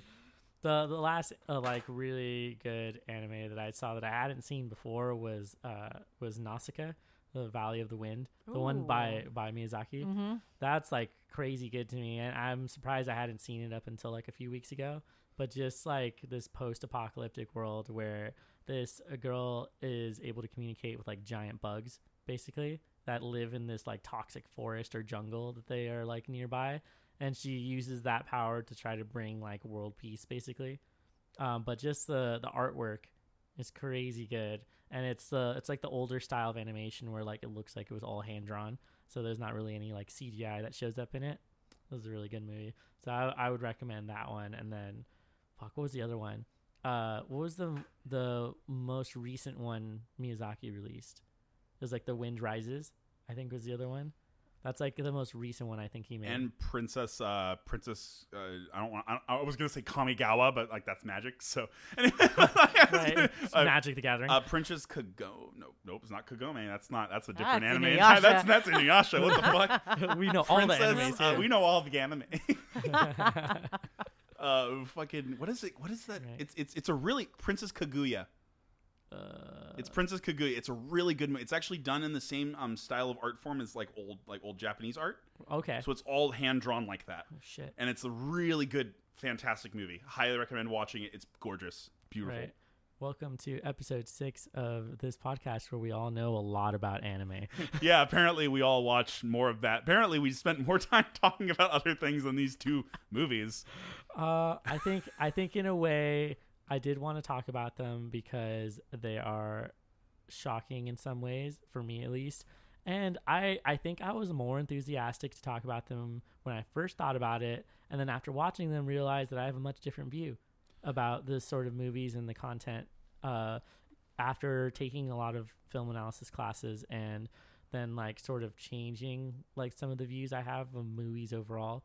And so I think in a way it was interesting, but not quite as interesting as I expected. So this turned out differently than I was expecting, and I ended up enjoying talking a lot about anime. So might have to do a bit about anime horror or something. There's a horror anime, and I'm pretty sure it's called, I think it's called Another. Okay. And that anime is about a bunch of like, I think they're like middle school age. And you can find like death compilations of this on YouTube because it's like a super intense anime. And there's a scene where one of the characters is holding an umbrella and she like falls down some stairs and the umbrella like stabs her in the neck. And like it's just shown like that anime is nuts. I've seen that video show up on like Facebook randomly. I don't know why it even gets brought on there, but it's always that death scene. All right, so I've seen Another. I've seen like at least a decent portion of it, and it's kind of like the Final Destination of animes. That's really what it is. It's just Final Destination in anime form because they all just like, and there's probably some supernatural connection to one of the female characters in it. Right. But I don't remember all of their names though. Oh yeah, there's but they're all just grotesque. It's like watching like School Days. Anybody ever seen School Days? Yeah. It's like, okay, it's a really violent harem anime sort of thing where all these girls are after this one guy, and like there's like multiple endings you can watch where like he gets with a different girl, and like one of them gets pregnant or like fakes about a pregnancy, but then murders the one girl to prove that she's a liar, and like rips open her stomach and is like, see, there is no actual baby in there. She's lying to you. I love you the most, more than this one. Man, you went to a dark part of it. There's one that like fucking she gets pushed in front of a train, like the rival girl pushes the other girl in front of a train, and just like it's nonsense. The only one that stands out in my mind is because those compilation videos like to pop up all over the internet for some reason, or at least they keep suggesting it to me, which is like, am I searching weird things? Anyway, they like are showing me this one anime where this one girl gets picked up by like her legs and then just gets ripped right in half by this monster that's like holding her, and it's like a slow rip. Have you seen the Silent Hill film that came out in like 2006 or something? Because like I'm pretty sure that's like a legit ass scene from that movie. Like it's not an anime film, but like Pyramid Head like picks up a fucking chick and like fucking just whoop and just like rips off her skin first and then like rips off. That was one of the first movies I went on a date to see that movie. This was such an interesting It transition. was like my first date Also, was a Silent Hill film. Notice the softness of your voice when you mentioned that you went on a Because date. I love horror film dates. They're so great. Like if you can sit and watch a horror film with me, and especially something like that, and still want to kiss me afterwards. Like it was like, oh, I watched this scene. He like turned over and kissed me on the cheek afterwards. I was like, you're a keeper. Oh my god. So is this one of your what's the word, not requirements, but like one of the things you gauge for somebody when you Yeah, first meet I'd them? like to know if they're gonna know? like watch. Are they like, gonna be horror films more with scared than me. you are watching a horror film? Yeah, like there's a guy that I'm talking to now that like just doesn't like horror films at all, and he's really cool. But I'm like, wow, Right. like what a life. Like, There's a what lot of life to people who live. don't like horror films. It makes people uncomfortable, man. It's Yeah. like saying they're extreme. You know, horror movies, dude, are like the death metal of the film world. Really, man. It's like they are shocking. They're grotesque. they are intentionally made to make you feel that way. Right. And some people love that. They love being able to feel scared or feel disgusted or feel something along those lines. You know, it's almost like you're like, you know, and that's kind of what I mean. That's like what I would say. Like if I'm going to compare music, and like the fan bases are also cross a lot of the times. Yep. People who love death metal and stuff also tend to typically gravitate towards like horror movies and that sort of thing. That aesthetics also heavily like followed in that. But it's like kind of like that. Like a lot of people like that genre of music. Really, it's not really everyone's cup of tea. It's super niche. And but horror also is a little bit broader. Right. In spectrum, I would say, because you have like goofy horror that's kind of fun and silly, like, you know, you're like Evil Dead 2 and stuff, where just kind of like, this is fun. And then you have like Saw and like stuff where, you know, these people are actually like it's made to make you believe that thing's happening. And then there's even more it gets more extreme. I'm gonna insert the clip where you said, "Do you want to play a game?" from a couple episodes Do ago. you want to play the game? Right there. I'm gonna insert it right after you say that. See, this is why I'm saving all of them. One day it's just going to be a bunch of shit Mitch has said in a microphone. Right, pretty much. Well, okay, so, before I ask you guys sort of like the wrap-up question, I have to say that I have become, so I'm easily scared watching scary movies, and I think it's gotten worse lately as I've gotten older, and I don't know why like that's sort of happening, but I keep anticipating that I'm going to be writing or like on set for a horror film, and I'm probably just gonna be nervous the entire time because I'm just easily scared. Like my cat jumps up on the couch and scares me sometimes. Like that's how easy it is for me to get scared. And so I'm trying to figure out, like, is this just normal anxiety? But like I still want to watch them. Like I want to know what's gonna happen. And so I'll do the thing where you like bring up your hands over your eyes, but you can still kind of see through them what's going on, or like get a blanket or a pillow or something. Yeah, I feel like I thought I was more scared recently now until like I realized like I look at a lot of like really weird shit. So then I realized like I'm a lot less scared of things, because I'll like sit there and I'll do the same thing, like the eye thing, and then I'll sit and watch and go, oh shit, that wasn't that bad. And I'm like, oh fuck, like I wasn't as scared. But like normal shit freaks me out. Like people fucking coming up to me like and they go, hey, and I'm like jumpy and shit. I'm like, fuck, don't touch me, like, you know what I mean? Right. Like I get scared, but then I'm like, oh, somebody's getting fucking murdered on screen, or oh, it's a jump scare. Oh, I'm fine. Like, you know what I Dang, mean? are Like, you just I'm like, not responding to jump like, scares? like so like recently I was watching, so I was like really jumpy through fucking Hereditary. Like there was parts of it where I was Right. kind of like, oh shit, Yeah. you know what I mean? But then like me and my best friend were watching like another fucking horror film or something after it, and I was like perfectly fine. Like I just sat there and I was like, and he's like, fuck, you know what I mean? I'm like, what?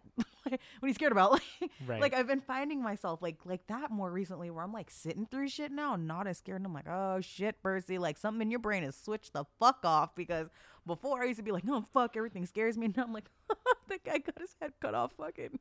Oh my god, that laugh. You guys are just giving me all sorts of content that I'm going to end up saving for sound bits. I mean, I kind of agree with both you guys, though, that, I mean, at least I agree more with Jonathan. Mine's not visual, though. Mine's always audio. Oh, really? I have to cover my ears because I anticipate loud music and like those noise. So I cover my ears usually because I hate that. I don't mind if something visually shocking is going to come at me. I'm okay with this. I'm okay with that because I sometimes like the aesthetic. Sometimes I think it looks really good on film and whatnot. But if they're going to like throw a really loud horn blare into the thing when something jumps at me, Right. I'm going to get scared because of the noise, not because of the thing. That's fair. That's You know, a lot been of the times. so fucking me. Like, so, like, I have the same thing. Like, a lot of visual shit now does not freak me out as much as sound. Like, fucking, I'll sit here and listen to a fucking podcast on horror and get freaked the fuck out. And it's just the noise that's in the fucking podcast. I'm like, oh my God, this is the most, like there's another podcast, the No Sleep podcast, where they read a lot of those stories off of, like, Reddit's No Sleep. Yes. And they did a really fucking good one where it was just some of the ambient fucking noise. Like I was driving back home from my mom's house on like unmarked roads Oh, and yeah, shit. that is a bad And I had idea. to like pause the fucking thing and put on like children's music. Like I was putting on like Disney and shit. Cause I was like, wow, like this is where I fucking die. Like, you know what I mean? I'm Right. like, this is the fucking thing. But it was like the sound, like it would get like super quiet. And then all of a sudden it's like, bow, like, you know what I mean? The sound, I'm like, fuck. Like, you know, I'm like, shit. Like I'm in this car by myself and I'm like, shit, it's raining and shit. You know what I mean? I feel like shit smacking the side of my car. So it's like, it fucks with your psyche. Like I think sound hella plays a big thing in this shit. Cause you can watch a horror film with no sound and it's not fucking scary. Tons of movies are Yeah. like that. If you watch Jaws and that whole scene without the music, Yeah. not even the same effect. It's super boring. You're just like, oh, I'm swimming through water. Who gives a shit? I think that video exists somewhere on YouTube because someone wanted to do that experiment. It was similar to like the no laugh track. Yeah, fucking The Big Bang Theory. Fucking terrible TV show. I hate the Like- Big Bang Oh yeah, Theory. no, I Like I that regrettably without used to watch it. But yeah. like that show without the soundtrack, like that teaches, like that shows you to when to fucking laugh, because that show is cringy as fuck. Yeah. I don't know what's more upsetting, the fact that they make so much money for each episode, or that they're like legitimate like doctors and stuff like that, like on the show.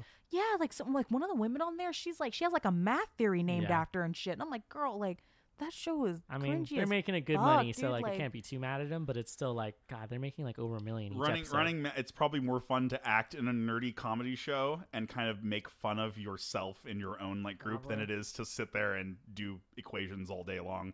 It's probably more not saying that one's more useful than the other at all. I would say that probably she should probably go do the math thing if she's capable, because she obviously is.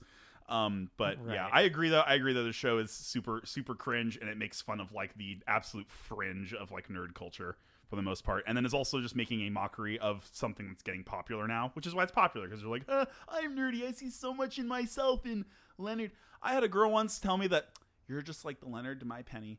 Oh, ooh, fuck. Oh, Oh my fuck. God. I was so like, in my head, I'm just like, well, I'm breaking up with you in like a couple minutes now. Anyway, I have Side to go. question though, if we're talking like about that, what character couple, like who do you want to find the counterpart to? Because like on my like dating profiles, I want to find the Jake Peralta to my Amy Oh, Santiago that reference. from Brooklyn Nine-Nine, because like Shit. they're super fucking cute. So like if you had to pick like, I'm this character looking for my blank, who would the couple be? Man, I got to think about that one for a second, because give me a moment. I could Internet. think of a few different ones. Yeah, because I want like Amy Santiago and Jake Peralta. I want Morticia and Gomez. And then I think there's like one other couple, like I always think, oh, it's like a League of Legends fucking couple, which is Rakan and Zaya. And I'm like, those are like my three. I'm like, yeah, that's where I want to fucking be at. Like, Well, yeah, of course, the Addams family comes in for the parents. Obviously, I'd like to be Gomez and to find Morticia, and so that's like one of the first ones. The other one I could think of, Mitch looks happy. What's your? What's a cool power couple? Yeah. like in a movie. like that you want, like if you were to put like, I'm trying to find the blank to my blank. Right. If I was trying to find the blank to my blank. Yeah. Say you're Like when I said yeah. I'm trying to, I want to find the Jake Peralta to my Amy Santiago. Who do you want to find to your blank? Yeah. Dude, the Zoe to my Wash from Firefly. Oh my God! I was like, are you talking about Firefly right now? Totally, I'm talking about Firefly right now. That's yeah. You look so pleased with that answer. That's You're a, like, yeah. I'm here for That's this. a pretty I get legitimate you. one. Yeah. The only other one I think of like almost immediately is like Star Wars characters, but it's sort of fucked up because it's like Darth Vader and it's like it's Anakin and Padme, Are but you it's trying like. to find the? What But the I'm not trying to fucking kill her. Is the point? Anyway, Is your girlfriend sits in Right. the back? Like, I'm like, oh shit. no, there's obviously way better couples in that series, but they just don't end up happening all that well because Star Wars likes to kill off couples. There's not a lot of, in my, like, it was hard for me because that was the first couple I thought of when you guys asked that, like a power couple. And of all the movies I've ever watched, like the one that was like, that was the first one I thought of. Like, I even know Anakin and Padme, and then I know those other two characters as well. I've seen Brooklyn Nine-Nine. I'm so not no. What I originally had thought of was, of course, Han Solo and Yeah. Okay, there you go. All right, because that's like gotcha. the original. I just wanted to say Anakin and her because he like chokes her out and fucking kills her. But that's like a whole different. Understood. Thing. That's not. That was terrible. Can we bring the girlfriend on this? Like, Right, she's like so she sitting in can the redeem background. everything. Right, she's like, I don't Justine, know what do you think?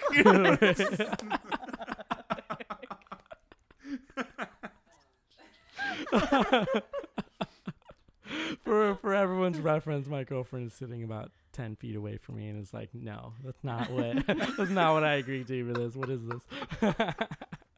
No, just I was totally kidding with Anakin and Padme because that was rough to watch because they're not good at acting. And then, Natalie Portman is, but watching Hayden Christensen being like a really whiny baby, kind of how like Kylo Ren is, Let's not. I feel like I had a conversation about Star Wars with my roommate recently, and how like how shitty the fan base kind of is, because like they pushed like Hayden Christensen to like not do fucking acting anymore, and like That's fucked up. it's also I like agree. how like with like The Last Jedi was shit. Like, let's be honest, but like, you know what I mean? Whoa. Like it was a terrible movie. Like, you know what I mean? Like, Well, but like I- the fucking no. it had its parts, but like the whole fucking gambling planet could have been taken out of this fucking That's movie. fair. You know what? First You're and right. foremost, and Yeah. fucking what's Rose is her name? Like the actress for Rose, I feel so bad that I don't know her name. Like now I'm doing her a hell of She had to disjustice. delete like social Instagram media. and shit, yeah, because people were being like pieces of Yeah. shit about the fucking film. Like, I get you don't like a character.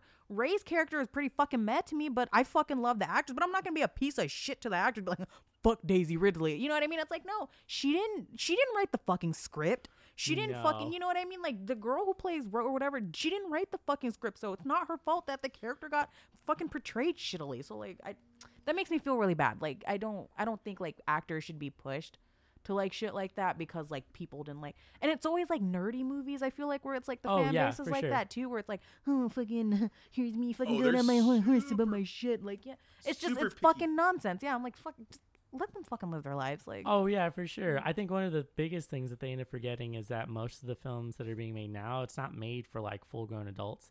For most of these, like they definitely are trying to aim for like a certain audience for it.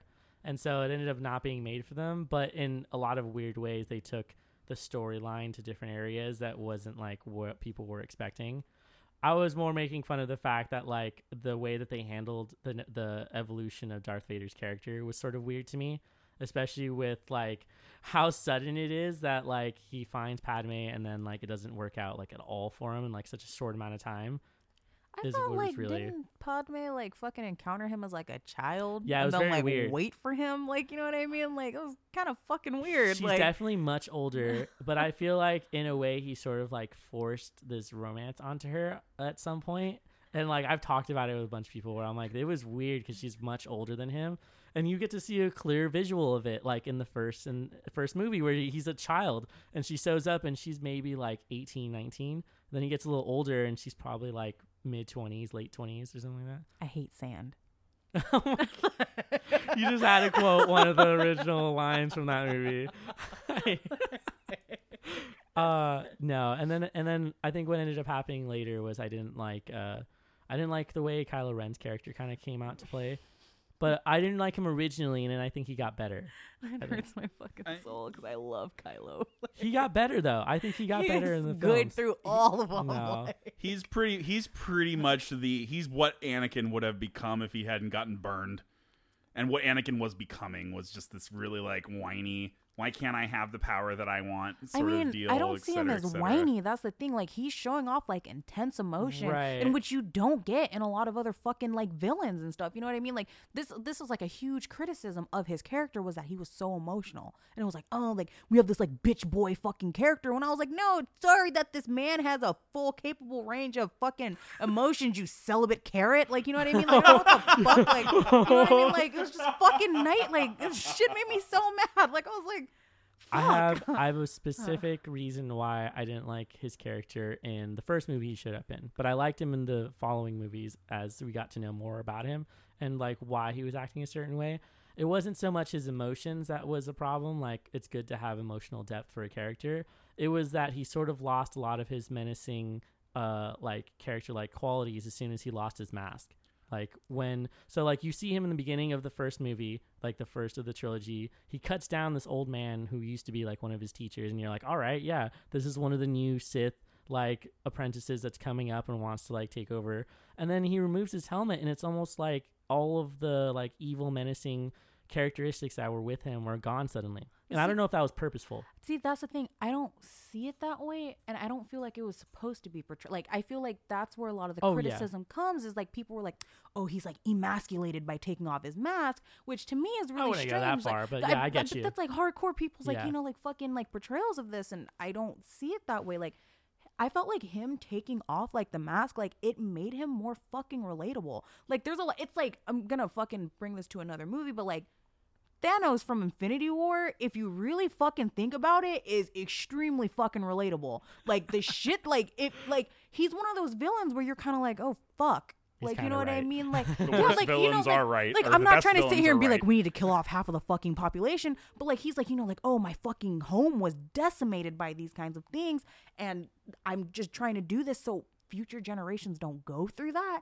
And like, when you really sit there and think about it, you're like, oh shit, like Thanos was kind of fucking right. Like, it's like you have Killmonger and Black Panther, where like you had a lot of people that were like, wow, like this is a super fucking man, racist film. no. But like, if you really think of Killmonger as like fucking like what he wanted, like he was pissed off that Wakanda left black people and made them and let them fucking suffer through what they had. And he was like, this is bullshit. I want to bring fucking Wakanda to the world Yeah. and bring, so we like black people don't have to go through this. His fucking father was killed. Like, you have these like relatable ass villains that they're like is becoming like this like presidents that I want to say. And like, I really like that. Like, Kylo Ren to me is like one of those first ones that I really saw where I was like, oh shit, like this is someone who's like, I want to live up to this image. And as someone who like had to constantly live up to like an older siblings, like fucking like to what they did. Oh, so like the it relation to makes the a lot of legacy then at some sense. point for him. Yeah, like, like he's a super fucking, like he take, like in the mask, with the mask on, he's a like he's a super brooding, like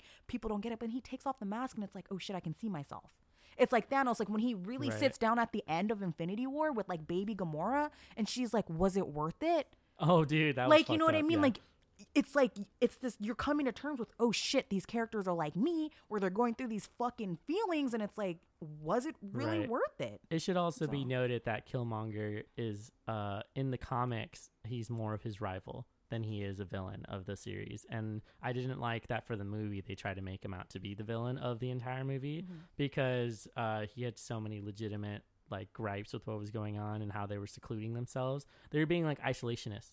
Yeah. And then someone took that as an interpretation of like what like the United States was doing prior to joining the World War, where like they were being isolationists because no one was really bothering them. And then go ahead. I'd like to make a point that comparing the real world to fantasy is dumb. It's just Oh. absolutely dumb. Like you can go, but it's not set up the same way. No. You know what I mean? And I don't think that, Wakanda is not the US. It's not the US. No, it's no, not. no. It's not even the same type of idea. Yeah. Like it. You know what I mean? At all. Like it's just so far removed. So I mean, I've seen a lot of people do like, oh yeah, like. Our current government thing is just like the Fellowship of the Ring fighting against Mordor. Like Oh my God. it's like shit like that. It's like no, it's not. I think it really depends on like the media, because I would like argue that there is like a lot of shit that we actually could like. I don't like the Hunger Games, but I can Oh. understand why people fucking like put like parallels to it, and like in a lot of speculative fiction that we have, like a lot of basis comes from the real Yeah, world. it's social commentary. Well, I mean, like if you sit and read, like there's a book called Octavia's Brood, and it's fucking speculative That's a good fiction one, with a yeah. social justice twist. And if you read through a lot of it, like there's a book, there's a short in it called The Token Superhero, and it makes a lot of sense. Like, we didn't have a lot of black fucking superheroes when we looked at it, you know what I mean? Like we didn't have a lot of fucking black fucking Disney films. Like people were trying to tell us fucking The Lion King was our fucking film, and that's who Really? it is. Fuck yeah! Oh my god, people are fucking weird. And then we got fucking Tiana and shit. And we finally got that, and then we had the shit with Wreck-It Ralph, where they all of a sudden lightened the fuck out of her, and people were losing their fuck. Like like there's a lot of shit that can be drawn into films. Like that was my whole fucking area of study, was like how Right. nerd culture in a sense is like shifted so much over time that a lot of its basis comes from what happens today. Yeah, I mean, I know that there's a lot of things that analyze stuff and try to create like metaphors for things that are going on, and I think that you'll see that in a lot of dystopian literature. Like Hunger Games is another good example. That's dystopian lit. Like, yeah, you can dislike it all you want, I mean, people draw parallels because dystopias are based off of fear. A lot of the time, if you go back and you read ones from The Iron Heel from 1909. That book is all about fear of oligarchy, and there's so much conversation between two characters, like business owners and the workers' parties, and like them discussing things and like who owns the machine, who's on top of the machine, who spins the wheels, and then it talks about how this oligarchy like wraps up the whole world under their iron heel and Right. dominates all of them through the use of like business. And then it gets even like our fears of contamination, our fears of people being ignorant to things and just letting stuff, like if you watch if you read It Can't Happen Here, that's another really, really good book also, that's just about people like being enamored by a political speaker, and then just going along with everything and being okay with it. and just like, and they like walk out of his speeches like feeling really inspired, but they don't remember what he said. Sort of shit like that. And it's so like I can see parallels being drawn with stuff like that has like a sort of a place in the real world where it's like I'm trying to recreate a representation of our real world with cities and our buildings and our government system and everything. And I think you'll get a lot more interesting observations out of that, because a lot of these people wrote books, especially if you want like 1984.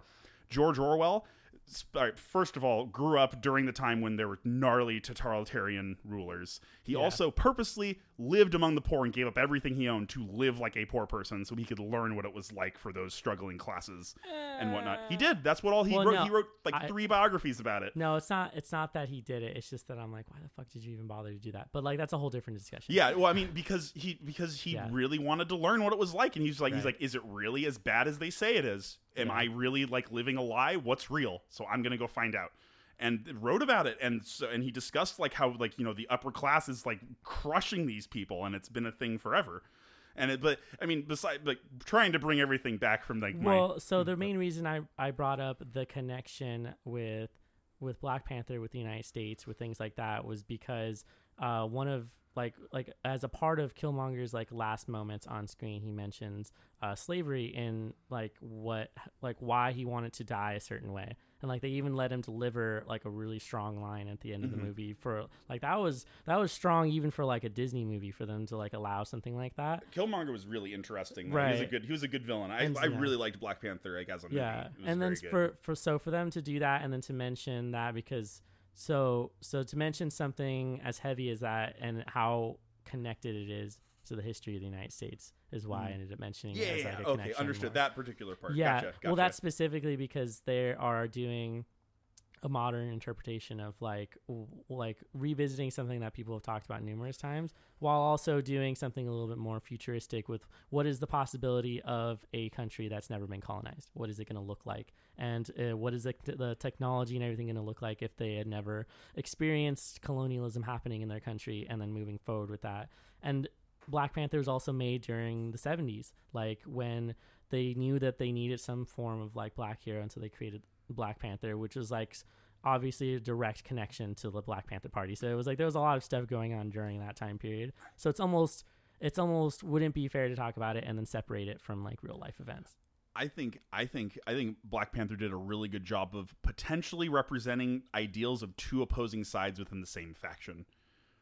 Like yes. sort of like two different ideology. You have a super militant, like I want to rule and take care of it and do everything my way, and then you have like the chaotic good side and then like the lawful good side.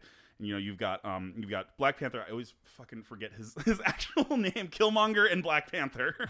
You've got T'Challa. those two. T'Challa, yeah. Thank you, T'Challa. There you go. Thank you. So yeah, I always forget. But then you have like both of those sides. So you have like the more militant side, then you have the more like the chaotic good side, and then there's the lawful good side. One who's like, these are the ways we've always done things, and I'm going to maintain that because that's what I believe is safe for my people. And then one who's just like, fuck that. Like, we need to bring this and increase our people's like state in the world. Like, what are you doing? Like, maintaining this. I want to see extra scenes and story about is it M'Baku? The vegan. Oh, my baby, that's straight up baby. He ends up being like one of the best, most noble characters in the film, and like he doesn't get nearly enough screen time for all the stuff he was doing. The Gorilla Tribe? Yeah. Yes. I love He's him. amazing. The one where that's the guy who saved T'Challa when he fell off the thing, Exactly. and then they were doing the He fucking thing, and he was like, gives "Oh, I'm vegan." Like the joke, I think that's where it comes out is that scene. Like, where he mentions that man about his is children so eating them. attractive. Fuck, like. Well, so that part was funny because he's like, "Oh, I'm gonna feed you to like my children," and he's like, "Just kidding, we're all vegan." Is what he says to that. And then, but in that moment, he decides to give up the Black Panther power, like that they were gonna give to him. He instead takes them over and is like, T'Challa is still alive, and like gives it to him instead. And that I think they handled the translation from comic book to film with him because the original depiction of him was really racist. Really? Yeah. Well, because they were relating him directly to a gorilla and to being like, and so like when it first got released, he was very much that stereotypical character in the comics. And so they're trying to think of the best way that he could get translated into film, and they did it really well. It became more of just a symbol of the tribe and not racist thing that they were going to bring into the film for what they were doing. So that was handled really well. I mean, M'Baku was literally in a fucking like ape costume. Right, his ape helmet. man. Oh yeah, so if you look up the Like- comic, he looks a certain way, Holy shit, and that's yeah. how. And he became like one of the other rivals to the Black Panther. In addition, Yeah, to his Killmonger. fucking name is Manape. Yeah, Manape is what they called him. They didn't even like name him until like really recently in some of the comics. So interesting how they ended up handling that. But he ended up being one of like my more favorite characters, even though you didn't get to see him that much in the movie. I agree. Was also one of my favorites. I Right. liked all the scenes he's in. You're just like, I want to just give that guy a hug. He's cool. Super nice. Mm-hmm. Right. Oh, we just went in on Black Panther. We were like, you know what? We want to I feel like this podcast has to have some sort of like, we have to explain where this is going. what's gonna happen is I'm gonna name the title, and it's gonna be like sorta. There you go. Because we're gonna- Perfect. we're- we're gonna go we into- sort of talk about Right. Cannibal Holocaust And then go into way other. Well, because these are all these. I think this topic is what interests all of us the most, as as far of as like, right now. right, Yes. what's going on with it. You know the original cut of Black Panther is supposed to be like 4 hours. What?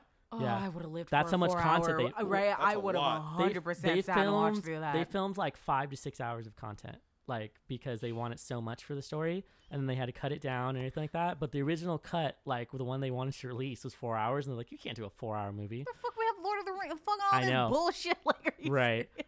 And so they were like, okay, we need to like save this and then possibly do like another movie. So they're gonna do another movie. Yeah, they're doing Black Panther too. Yeah. But Oh, that's and- coming. yeah, Oh, the- that's Do not absolutely freeze. coming. what was that? I do not freeze. My fucking, those are some of like the best lines from that fucking film. Like, That's great. I love T'Challa and what Nakia is his girlfriend. I think I can't remember if I'm thinking of his sister. Nakia? Yeah, or if I'm thinking of it. Fuck, is that his sister's name or is that his Pretty good. girlfriend's I don't think name? Black Panther has a lover. In Yeah, I see, don't- what the does fuck he? Whoa. Does he? Yeah, he Did does. Am I Hardcore. fucking dumb?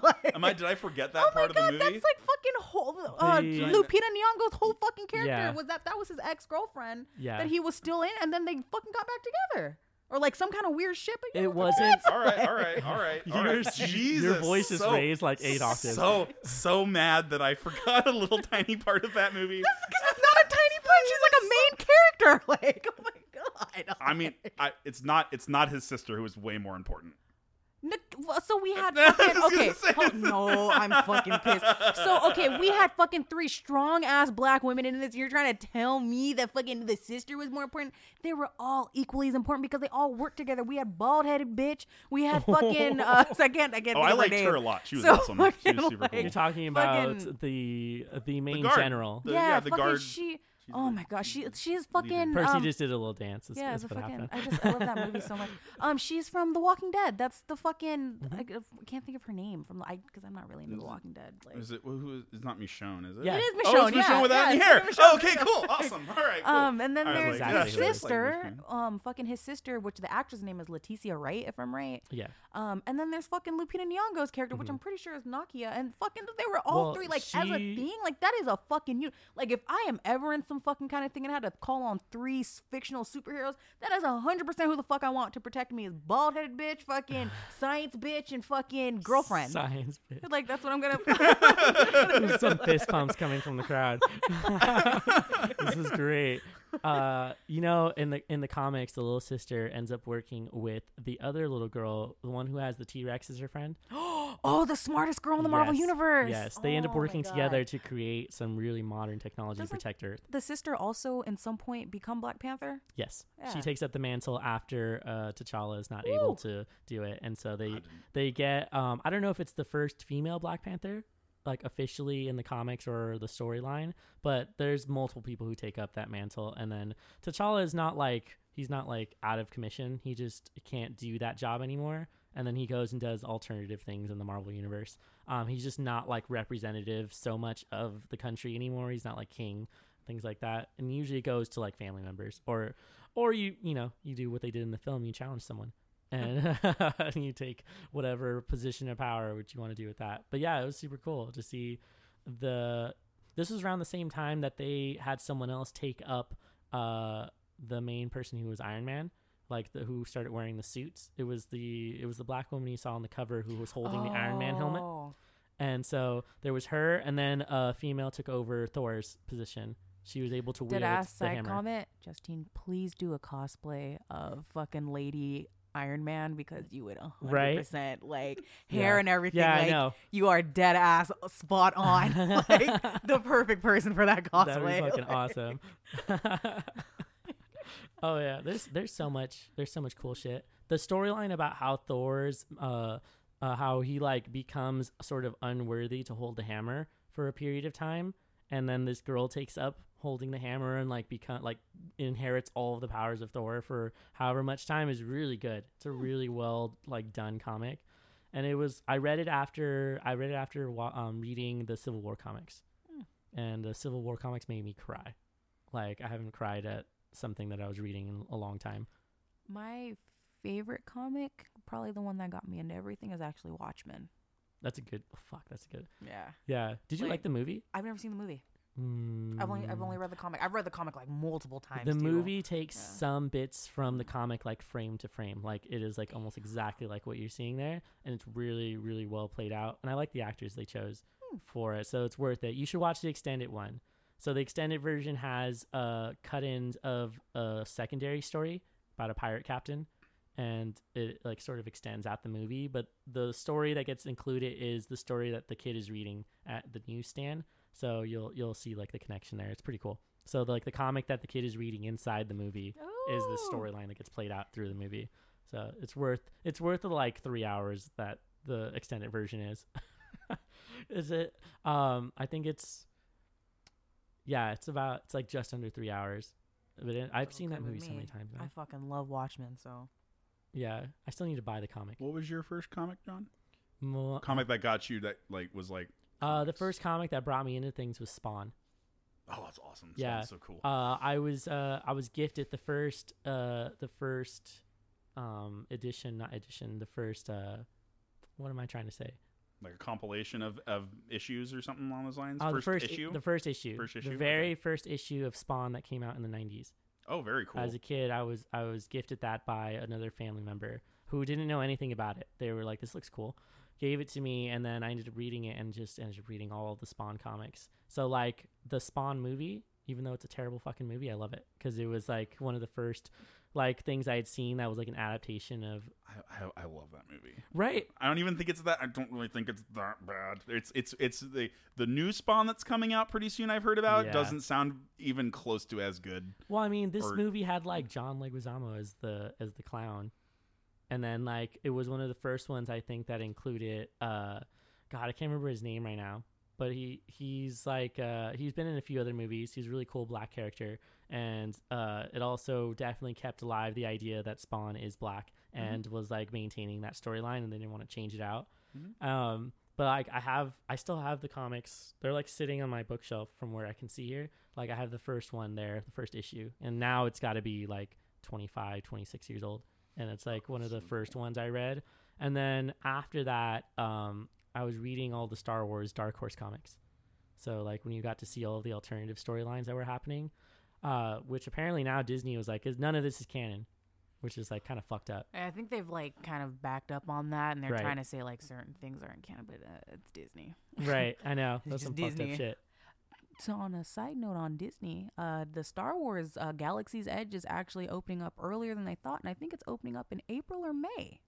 Dude, if it opens up in May, I'm going for my birthday. I'm pretty sure they like stated that it's opening up like real, like they were actually able to push it forward, and that it'll be opening up sooner. And I think it's going to be the only part in Disneyland you can drink in Oh my because they'll god. actually have like an actual cantina. Yeah, I was gonna say Yeah. they're gonna have a cantina is why they're totally gonna do that. That's awesome.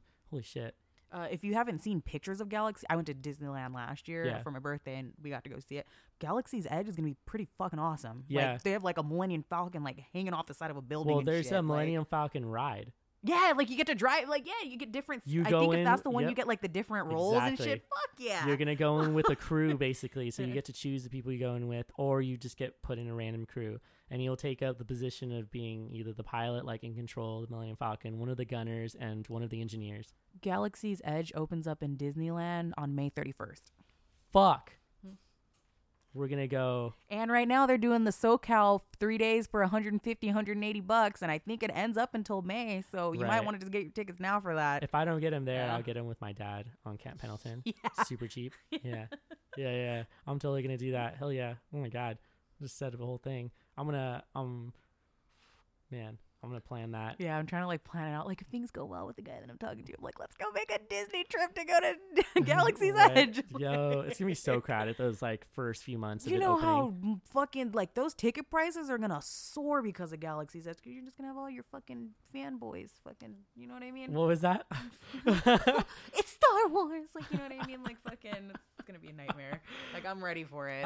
What I'm not prepared for is all of the body stank that's going to be in that part of the park because all of these men don't know how to bathe themselves.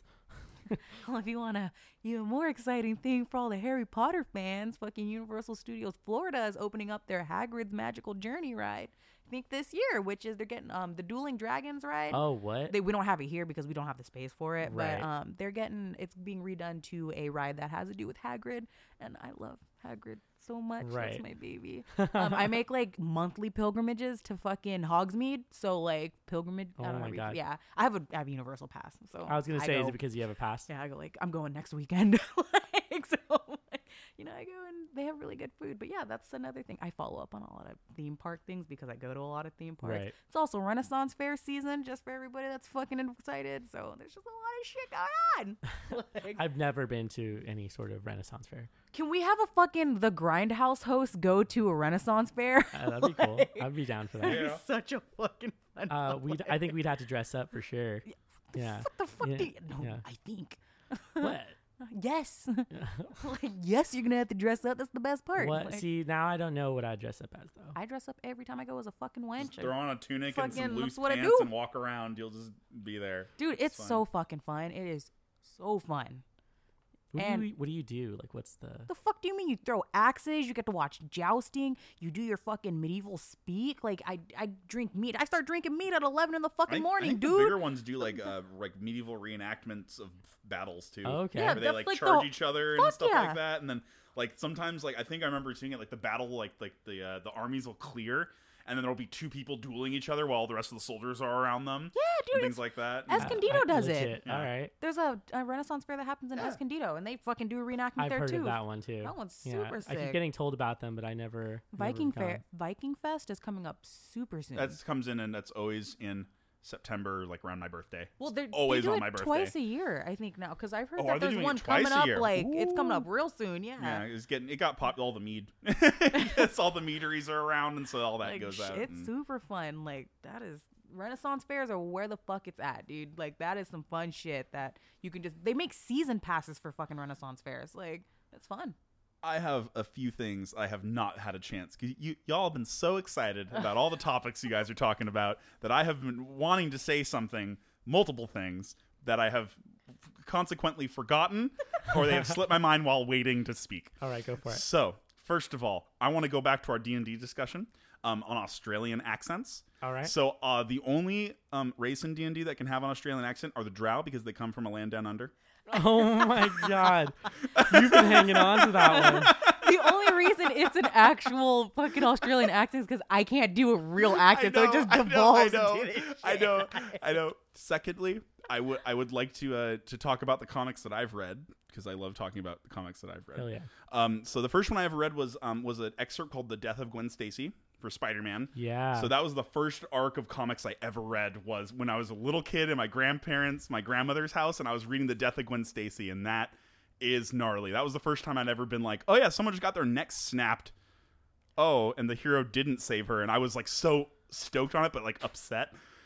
And then I would read like Watchmen and like V for Vendetta. I read both of those. Yeah. Also, both of those graphic I novels. have that on my shelf right there. Mm-hmm.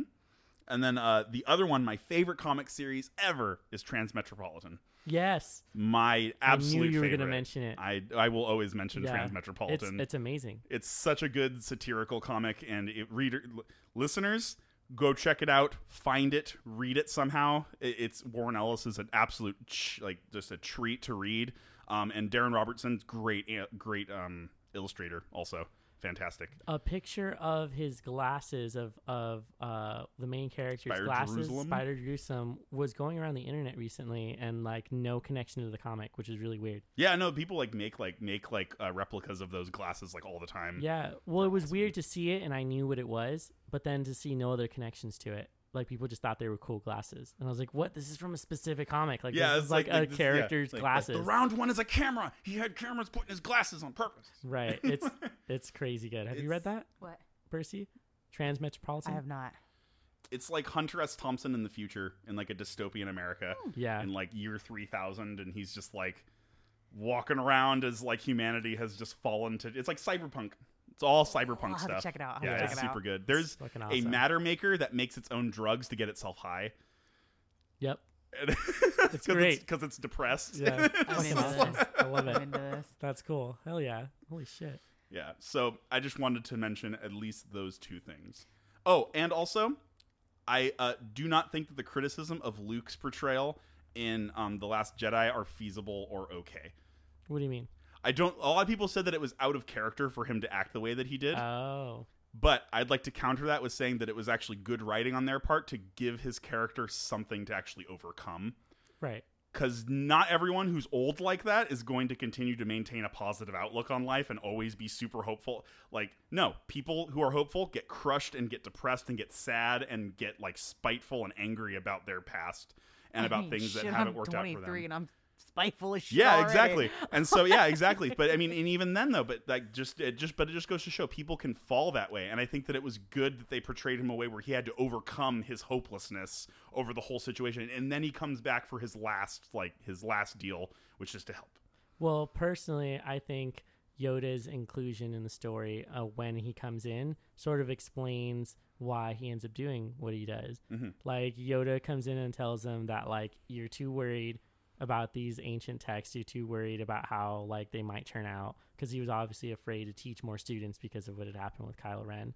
And then it made sense that he essentially did what Yoda did. He became a part of the Force and like transcended in a certain way. So I agree. It did make sense. Yeah. for I him to think, do I that. mean, I think that I also really wanted to talk about that movie a little bit because there was a lot of people who just hated that movie. And I was just like, I had so much fun watching it. I enjoyed it. I thought that they really like gave the series a kick in the pants a little bit.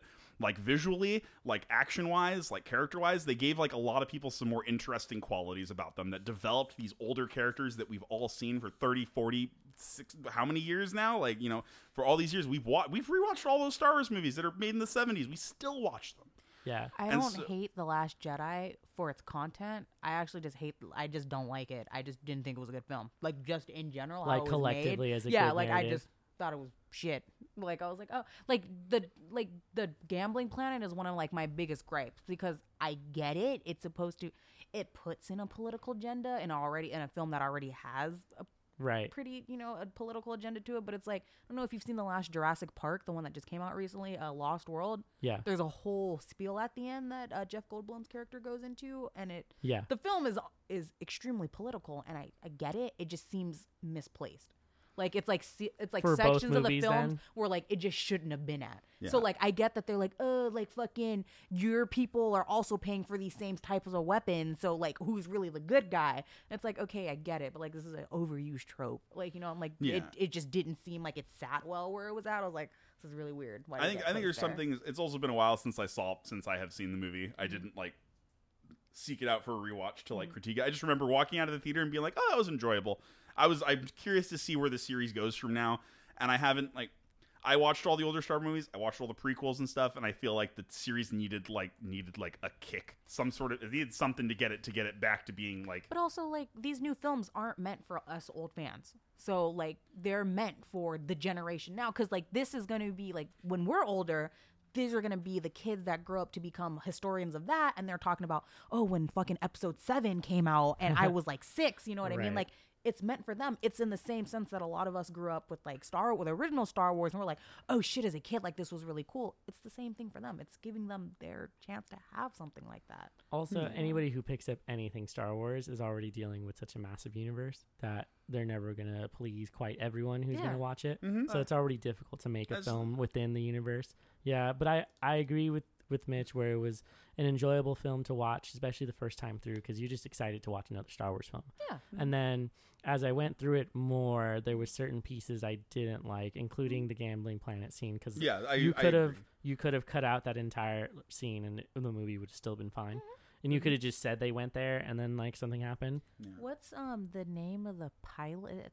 She had really short hair, the one that Poe kept trying to defy. She ended up dying with the ship when she sent Like- it into the other one, Captain Holo or something, something like Captain, or not Captain, Or General Holdo. that. Yeah, like I really liked her character. She was though. great. Like I thought, I Yeah. was like, oh shit, like Well, that she was ready to fucking die for this shit. Like that was kind of like, I get it, Poe is like this hot-headed fucking thing, but I was like, no, that bitch died for what was going on. Like, you know what I mean? I was like, she dead. Like Truly believed in the cause. yeah, like she straight up was she like Yeah. hyper fucking sped or whatever the fuck it is, like that So fucking the thing into the other yeah, one and just oh my god, that was Yeah. great. There's so many pieces to that. So like, one, people thought that there was something wrong with the film because it went quiet during that like really aesthetically pleasing scene where like she basically does the ship into hyperdrive and then it goes straight through the other ship and it cuts to like this black and white sort of flash of the ship going through it. And then it was quiet for like a few seconds because like the ship is going into hyperspace, basically turns into a missile. So there's a scene that I want to ask y'all about because I know a lot of people have a lot of mixed views on this. Yeah. But let's talk about Leia fucking force fucking pulling herself through space, because I know a lot of people have some real fucking mixed Talk views more into on the that mic. scene. Like fucking her being like, I'm gonna fucking do this, and now I've pulled myself through the fucking middle of space, and I still make it through. Like I know, like I've heard, like I have my ex is like really into Star Wars, and went on this like fucking like hour fucking thing, like defending like this fucking part of the movie, Right. and like had other people like critique him, like what the fuck, like. So I want to know, like, what did y'all think So, about that? Are Like, you saying people were upset that yeah, she did this? there's people that are upset and people think that it's really cool. So like I want to know, like, what was y'all's view of that scene? I think that it makes sense on a lore basis. Makes sense on a lore basis because of who Leia's related to and how she was born. And I feel like she was never. First of all, she's in a place of political power. Princess, now queen, I believe, later General? on, or she queen. never I'm gets so General. fuzzy she never on gets Star. translated to anything else. Or But General. she's still like high. she becomes politi- general, Yeah. yeah. General. Okay, gosh. General So Leia, she's a higher up. So she's probably dealing with more than wanting to go do Jedi training and whatnot, like Luke does.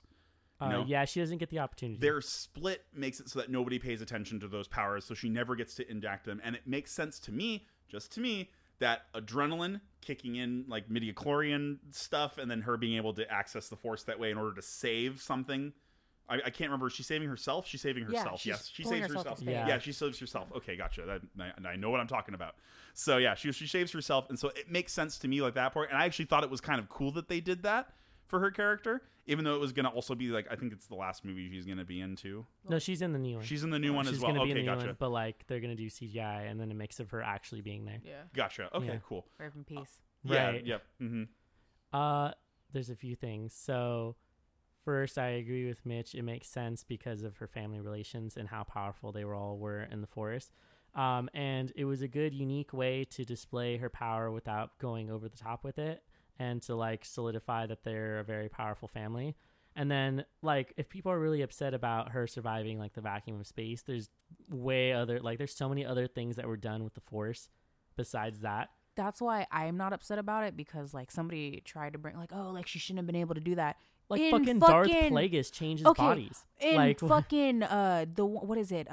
The Force Awakens, fucking Kylo Ren gets like fucking hit with the fucking saber in like the chest, and he just starts beating himself like this. no, or he what- gets shot in the Oh stomach. yeah, whatever the fuck it was, and he's like Yeah. just doing this, and he's literally using the Force to hold himself Yeah. fucking together. Like, so I was like, it makes sense. He like, took like a straight blaster shot to his stomach, like where all of his guts would have spilled out, yeah, and he's he like was holding he was still himself going. together. Fuck yeah. Yeah. So for people to be like, oh, you wouldn't survive the vacuum of space is not a real argument. I think in that sense. They also didn't overdo it. Like you said, they also didn't overdo Leia's power either. Right. They didn't have her like blow up a ship with her powers out of the blue or Yeah. anything. It was just a very simple little thing. Yeah. It was like a trick that a Padawan would do. You know? Well, I don't know about a Padawan. I don't know, but, maybe like, whatever. You know, like a lower, like somebody who's just learning. You know, would do something like that as like a reactive That's instinct. funny. I have a side note to talk about Padawans and apprentices in a second, but for her, I was really upset because I thought she was actually dead. and she's one of those characters I don't want anything bad to happen to in the whole series, because I'm just like, no, she's exactly who she needs to be in the series, and like it sucks that she didn't get explored more as like a warrior in her younger days, because in the comics she's a really, really cool like action hero. You get to like, if you go and read the Leia comics, she does so much like random adventures with Han Solo and a few other people, like on the ground fighting with a blaster most of the time. And then she learned how to use a few weapons. So there's not enough storyline played out in like the official films. So to include something like that was really cool to see her kind of evolve that way. And then to see that she's highly capable of all these things, in addition to being a really good diplomat. She's the general for a reason, like you had mentioned earlier, where she's in a good political position of power. She becomes the general, and she does that with Han, and even though they like kind of separate for a bit, it's not really like a big deal. But let's talk about how Jedi Padawans cannot stand up to any Sith apprentice. They're almost always going to lose to the apprentices because of the way that the Sith take power.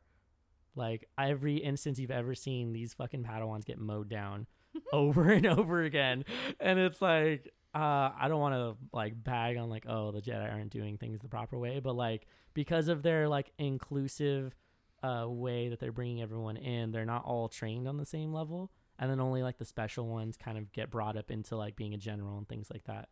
The Jedi withhold power from people. They say, you're not ready to experience that. You're not ready to be in this position. You're not ready to do this. They close everything else. Where the Sith, they're like, take it. Just go as far as you can go and take it. I immediately thought of I think it's the third movie, where what is it, they grant him, he's like on the council, but I don't think he's like a master, or one of those two. Like basically what you said, they withhold some power from him, and then he's like, what the fuck? What do you mean I'm not, like, this is ridiculous, how could like I be on the council but not a master? And then he gets upset about all of that.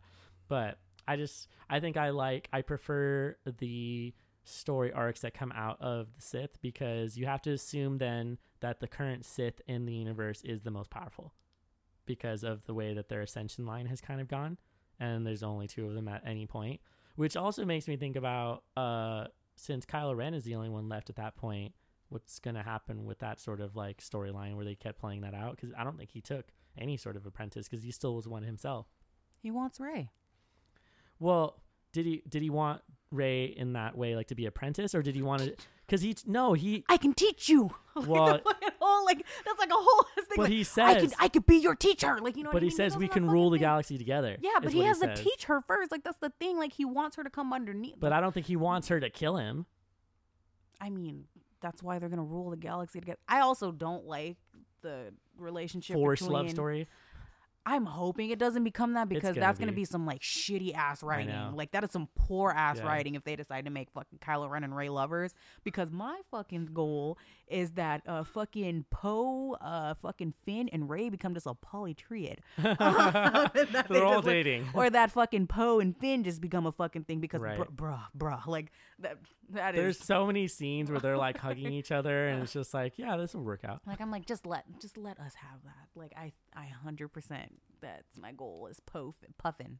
Also, shout out to Andy Serkis for always giving such a good performance anytime they do motion capture with his face, like fucking playing Gollum and then doing like all of the other types of characters. Have you seen his performance as Snoke without like all the CGI on him?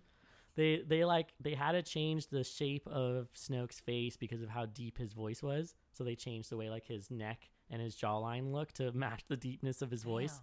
And then they had to like change certain features on his face, because when they animated the CGI on top of his face, they're like, that's not menacing enough for the voice that he's giving. And so they had to redo it and make him look even more terrifying, because he had given such a good performance for that they're like, we could just put him in like a regular ass costume and he'd be good like that. But they put the CGI over his face. Damn. It's so cool to watch. I put a video of it up like not too long ago. Worth to watch, because he's like sort of been the pioneer for that motion capture, especially for all of like the facial features. So he's really good at face acting, where he gets to bring out all of the emotions through his face. So worth going to watch it. But I'm also disappointed that he got cut in half, which is really weird. Like, how did he get killed so easily? Like that was one of the only times that I was legitimately surprised. I was like, what? That's it? Like, did he transfer? Did he like, was it a joke? Was it like a ploy? Yeah, it was kind of a, I guess you could say at the end of it was sort of an anticlimactic death for such a really talked about individual and really like high up individual. Well, I thought he was going to kill Kylo Ren. Like, I really thought, well, so like that, well, because he had the final test for him, right? You're like scoffing at me. Like, you really think they're gonna kill off one of their fucking breadwinners of the series? No. Like, well, according to you, like fucking. You know how like fucking just merchandise wise, yeah, like no, I get you. Like they were not gonna. Of like the fucking only person that I like of the main people that I would think that they would kill off is fucking Finn, which would suck. But like I feel like that's like he one of the almost only did, people. and then Rose fucked it up. That's like. No, I you know. remember that, right? No, I know. That's why I was like, that's why that was such a glorious setup for such a good martyr scene. And like where, she just like pow. Yeah, he's ready. He's ready to like die by going into the middle of this gun that's about to blast down the door for like the last remaining members of the rebellion, and is like about to destroy it. And then here comes fucking Rose out of nowhere, runs straight into his ship, and he's like, "Why did you do that?" And she's like, "Cause I love you." And I was like, "What the fuck, dude?" The stupid ass like love quote thing that I was like, this is not the place for it. Like it was almost as upsetting to me as the intro where they like have gravity all of a sudden and have to be above the ship to drop whatever bombs they have from those weird bombers. I was like, what? Do we have a fucking like atmosphere above the fucking ship that they have there? They have to be right above it to drop it. They can't send out missiles. It was the dumbest intro I think I'd seen in a while. So I was like, this is dumb. And then her sister dies unnecessarily, but like that was another thing too. I was like, you could have just let Finn die and people would have been cool with it. Like, I love him. Even though he's a great character, like on his own. John Boyega does really good as Finn. Like he's also just a really good actor. Yeah, holy shit. So. I'm really upset that his acting in the second Pacific Rim movie was not worth it.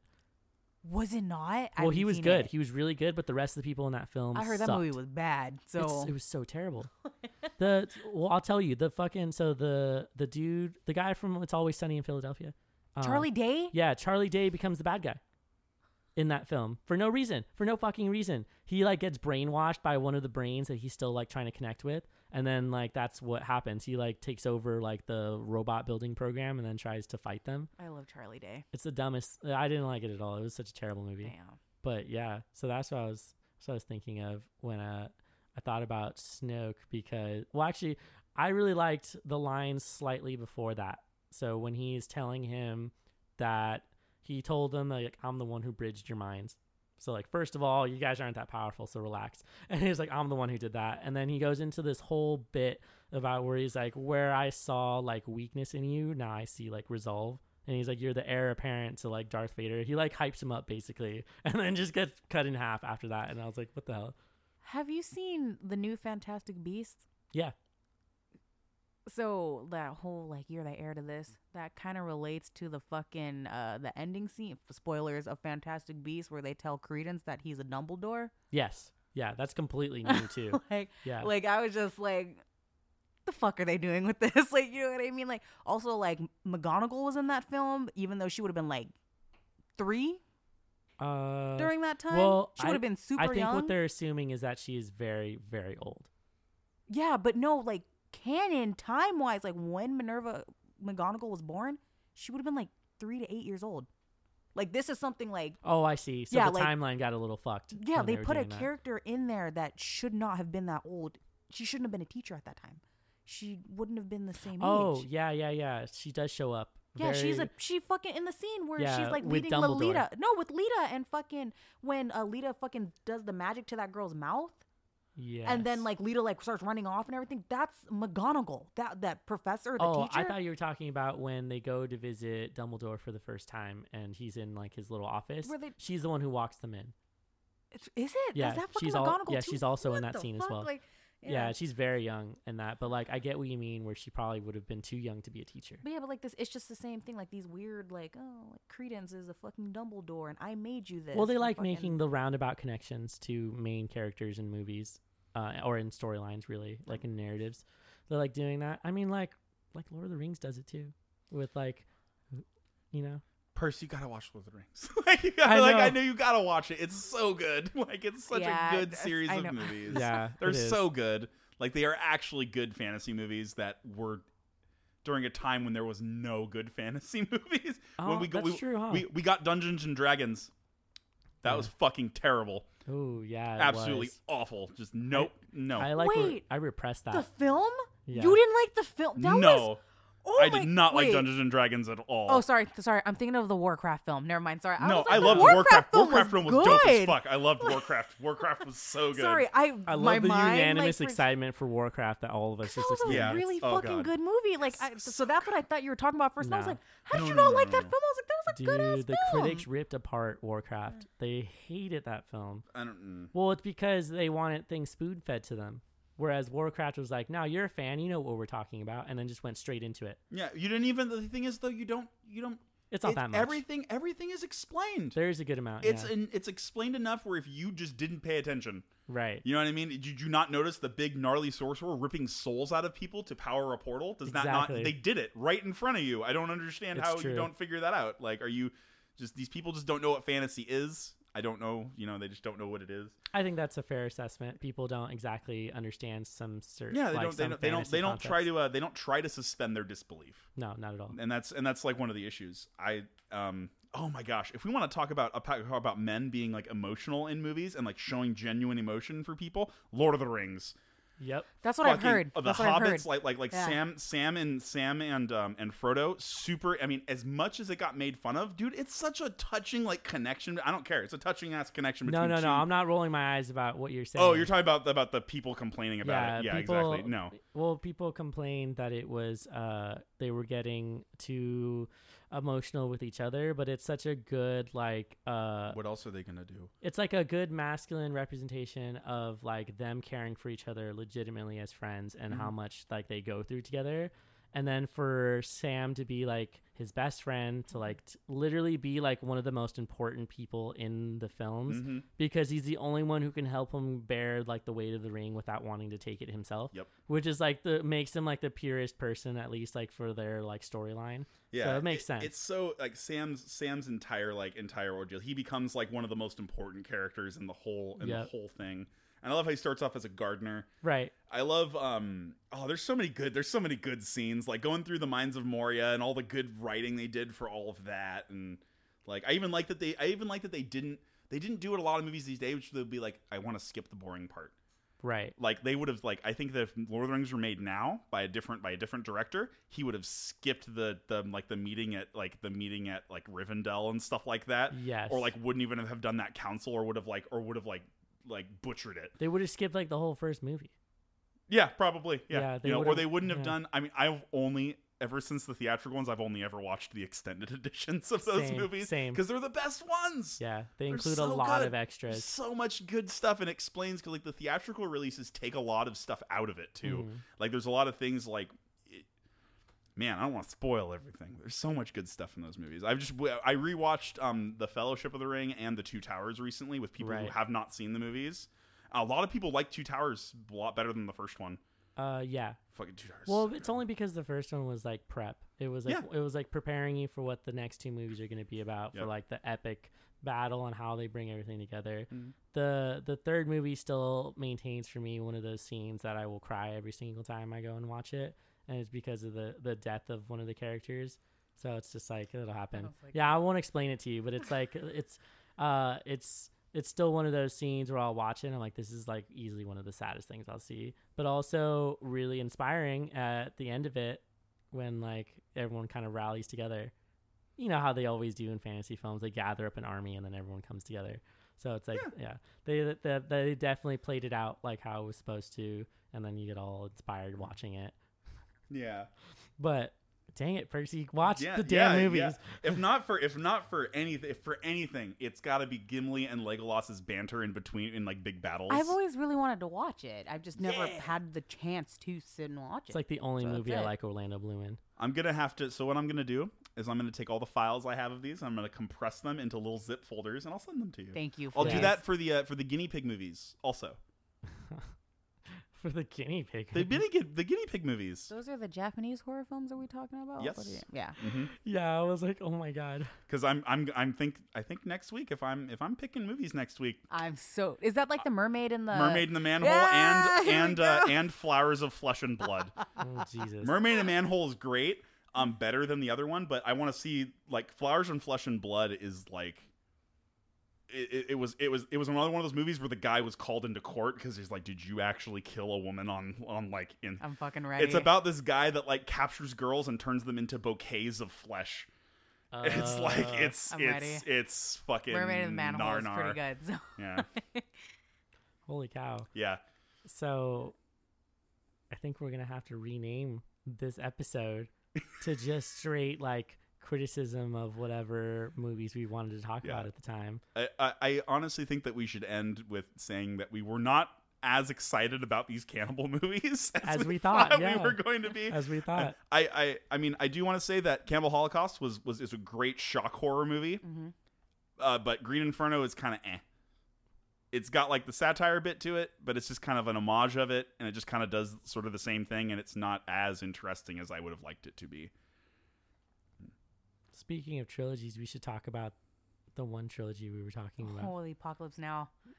Ooh, Yeah, my the- life. Wait, Apocalypse Now has a whole trilogy. No. So the Wait, In the Mouth yeah, or go the ahead and explain Thing, it. In the Mouth of Madness, and Prince of Darkness, if I'm right, is called the Apocalypse Now trilogy, and they're spiritual successors. They're all in the same universe. If I'm right, it's not like they're not actually related, but John Carpenter did all of them, and it's a whole. Well, he explained it himself. Yeah, In the Mouth of Madness is like one of my top 5 favorite horror films. Like it's like never really Right. talked about, but it's so good. Like Yeah. I enjoy that film. That is a damn good movie. And the guy from fucking Jurassic Park is in it. Which dude? From the first one. The main dude from the fucking first Jurassic Park film. The white dude? Yeah, that scares the dude with the raptor claw and the kid in the beginning. That's such a good scene. Yeah. But okay. Fuck, what is his name? I can't So think of it. so this is Sam something? so wait, this is called the Apocalypse Now trilogy. No. It's like Apocalypse something. Give me a second. I think it's can't just the remember. Apocalypse trilogy. It might be. Apocalypse trilogy theme series is The Thing, Prince of Darkness, and In the Mouth of Madness. It's called the Apocalypse trilogy. Yeah. It's I think, It's what Yeah. it's. Yeah, I just looked it up. It's what that's what I got anyway. But he didn't introduce the idea until after he had completed all the films. There's like a convention that you can go and watch where he introduces the idea. And it's because he had so many stories that he wanted to kind of put together in like the same universe. And so he explains the whole thing. It's worth to watch the video instead of just having one of us explain it because it's so he made it really detailed. But it is a trilogy in some sense or another. So interesting to talk about. We may consider talking about it in the future. I've never seen In the Mouth of Madness or what's the other Prince of Darkness. I've never seen Prince of Darkness either. You got to watch I both. love Oh The my Thing though. God. The Thing is so awesome. So, In the Mouth of Madness is a film about a writer who everything that he writes comes to life. Oh, And then that's so cool. it's an insurance dude, if I'm right, that's looking into everything. It's Yeah. so good. And Prince of Darkness is about a group of filmmakers, if I'm right, that go to a church in LA, and all the homeless people around them end up being all weird and stuff, and they found out that something is being resurrected in this church. Yep. They're such good, like I think they're like much Like it's lesser literally kno- the Prince of Darkness. yeah, is like who's getting they're resurrected. like such like lesser known like John Carpenter films, but they're so good. Like oh my, In the Mouth of Madness is amazing. They're Like, really good because of how good John Carpenter was during that time period as far as like screenwriting and bringing together these like kind of obscure narratives that most people weren't really paying attention to, which is why he brought attention to it afterwards and was like, you should go check out my movies because these are really important to me. And then he started making other films and then got associated with Halloween and things like that, The only other movie of his I saw was They Live.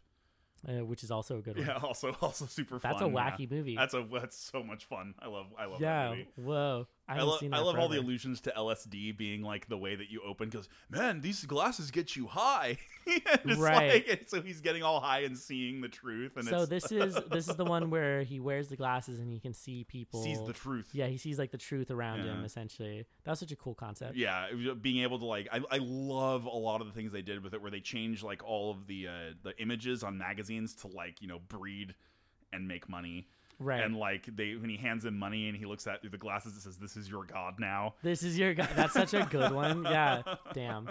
Yeah. Yeah. Another good movie. Shit. All right. Well. So this is the recommendations for comics, anime, movie.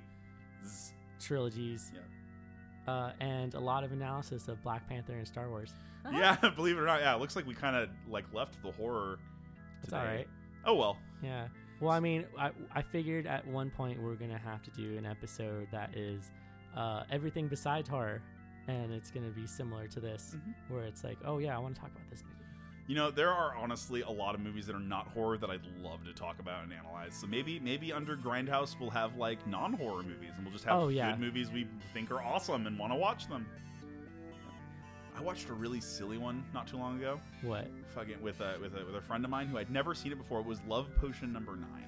That sounds really familiar. It was actually, I found it really funny. It was really silly. It's like this lady. It's like the Rick and Morty did a spoof on it with the where he mixes the potions that makes everyone attracted to Morty. Yeah. But they go to like this I can't remember. It's this guy that wants this girl to fall in love with him, and he takes the wrong one, and it makes everyone around him attracted to him, and they all just start running. And then but they play with it really well in the movie though, in a really silly way. But it's also kind of like I feel it was kind of like a romantic comedy sort of deal, sort of thing. But it wasn't too bad. It wasn't too sappy. Was why I kind of liked it. Okay. So, yeah.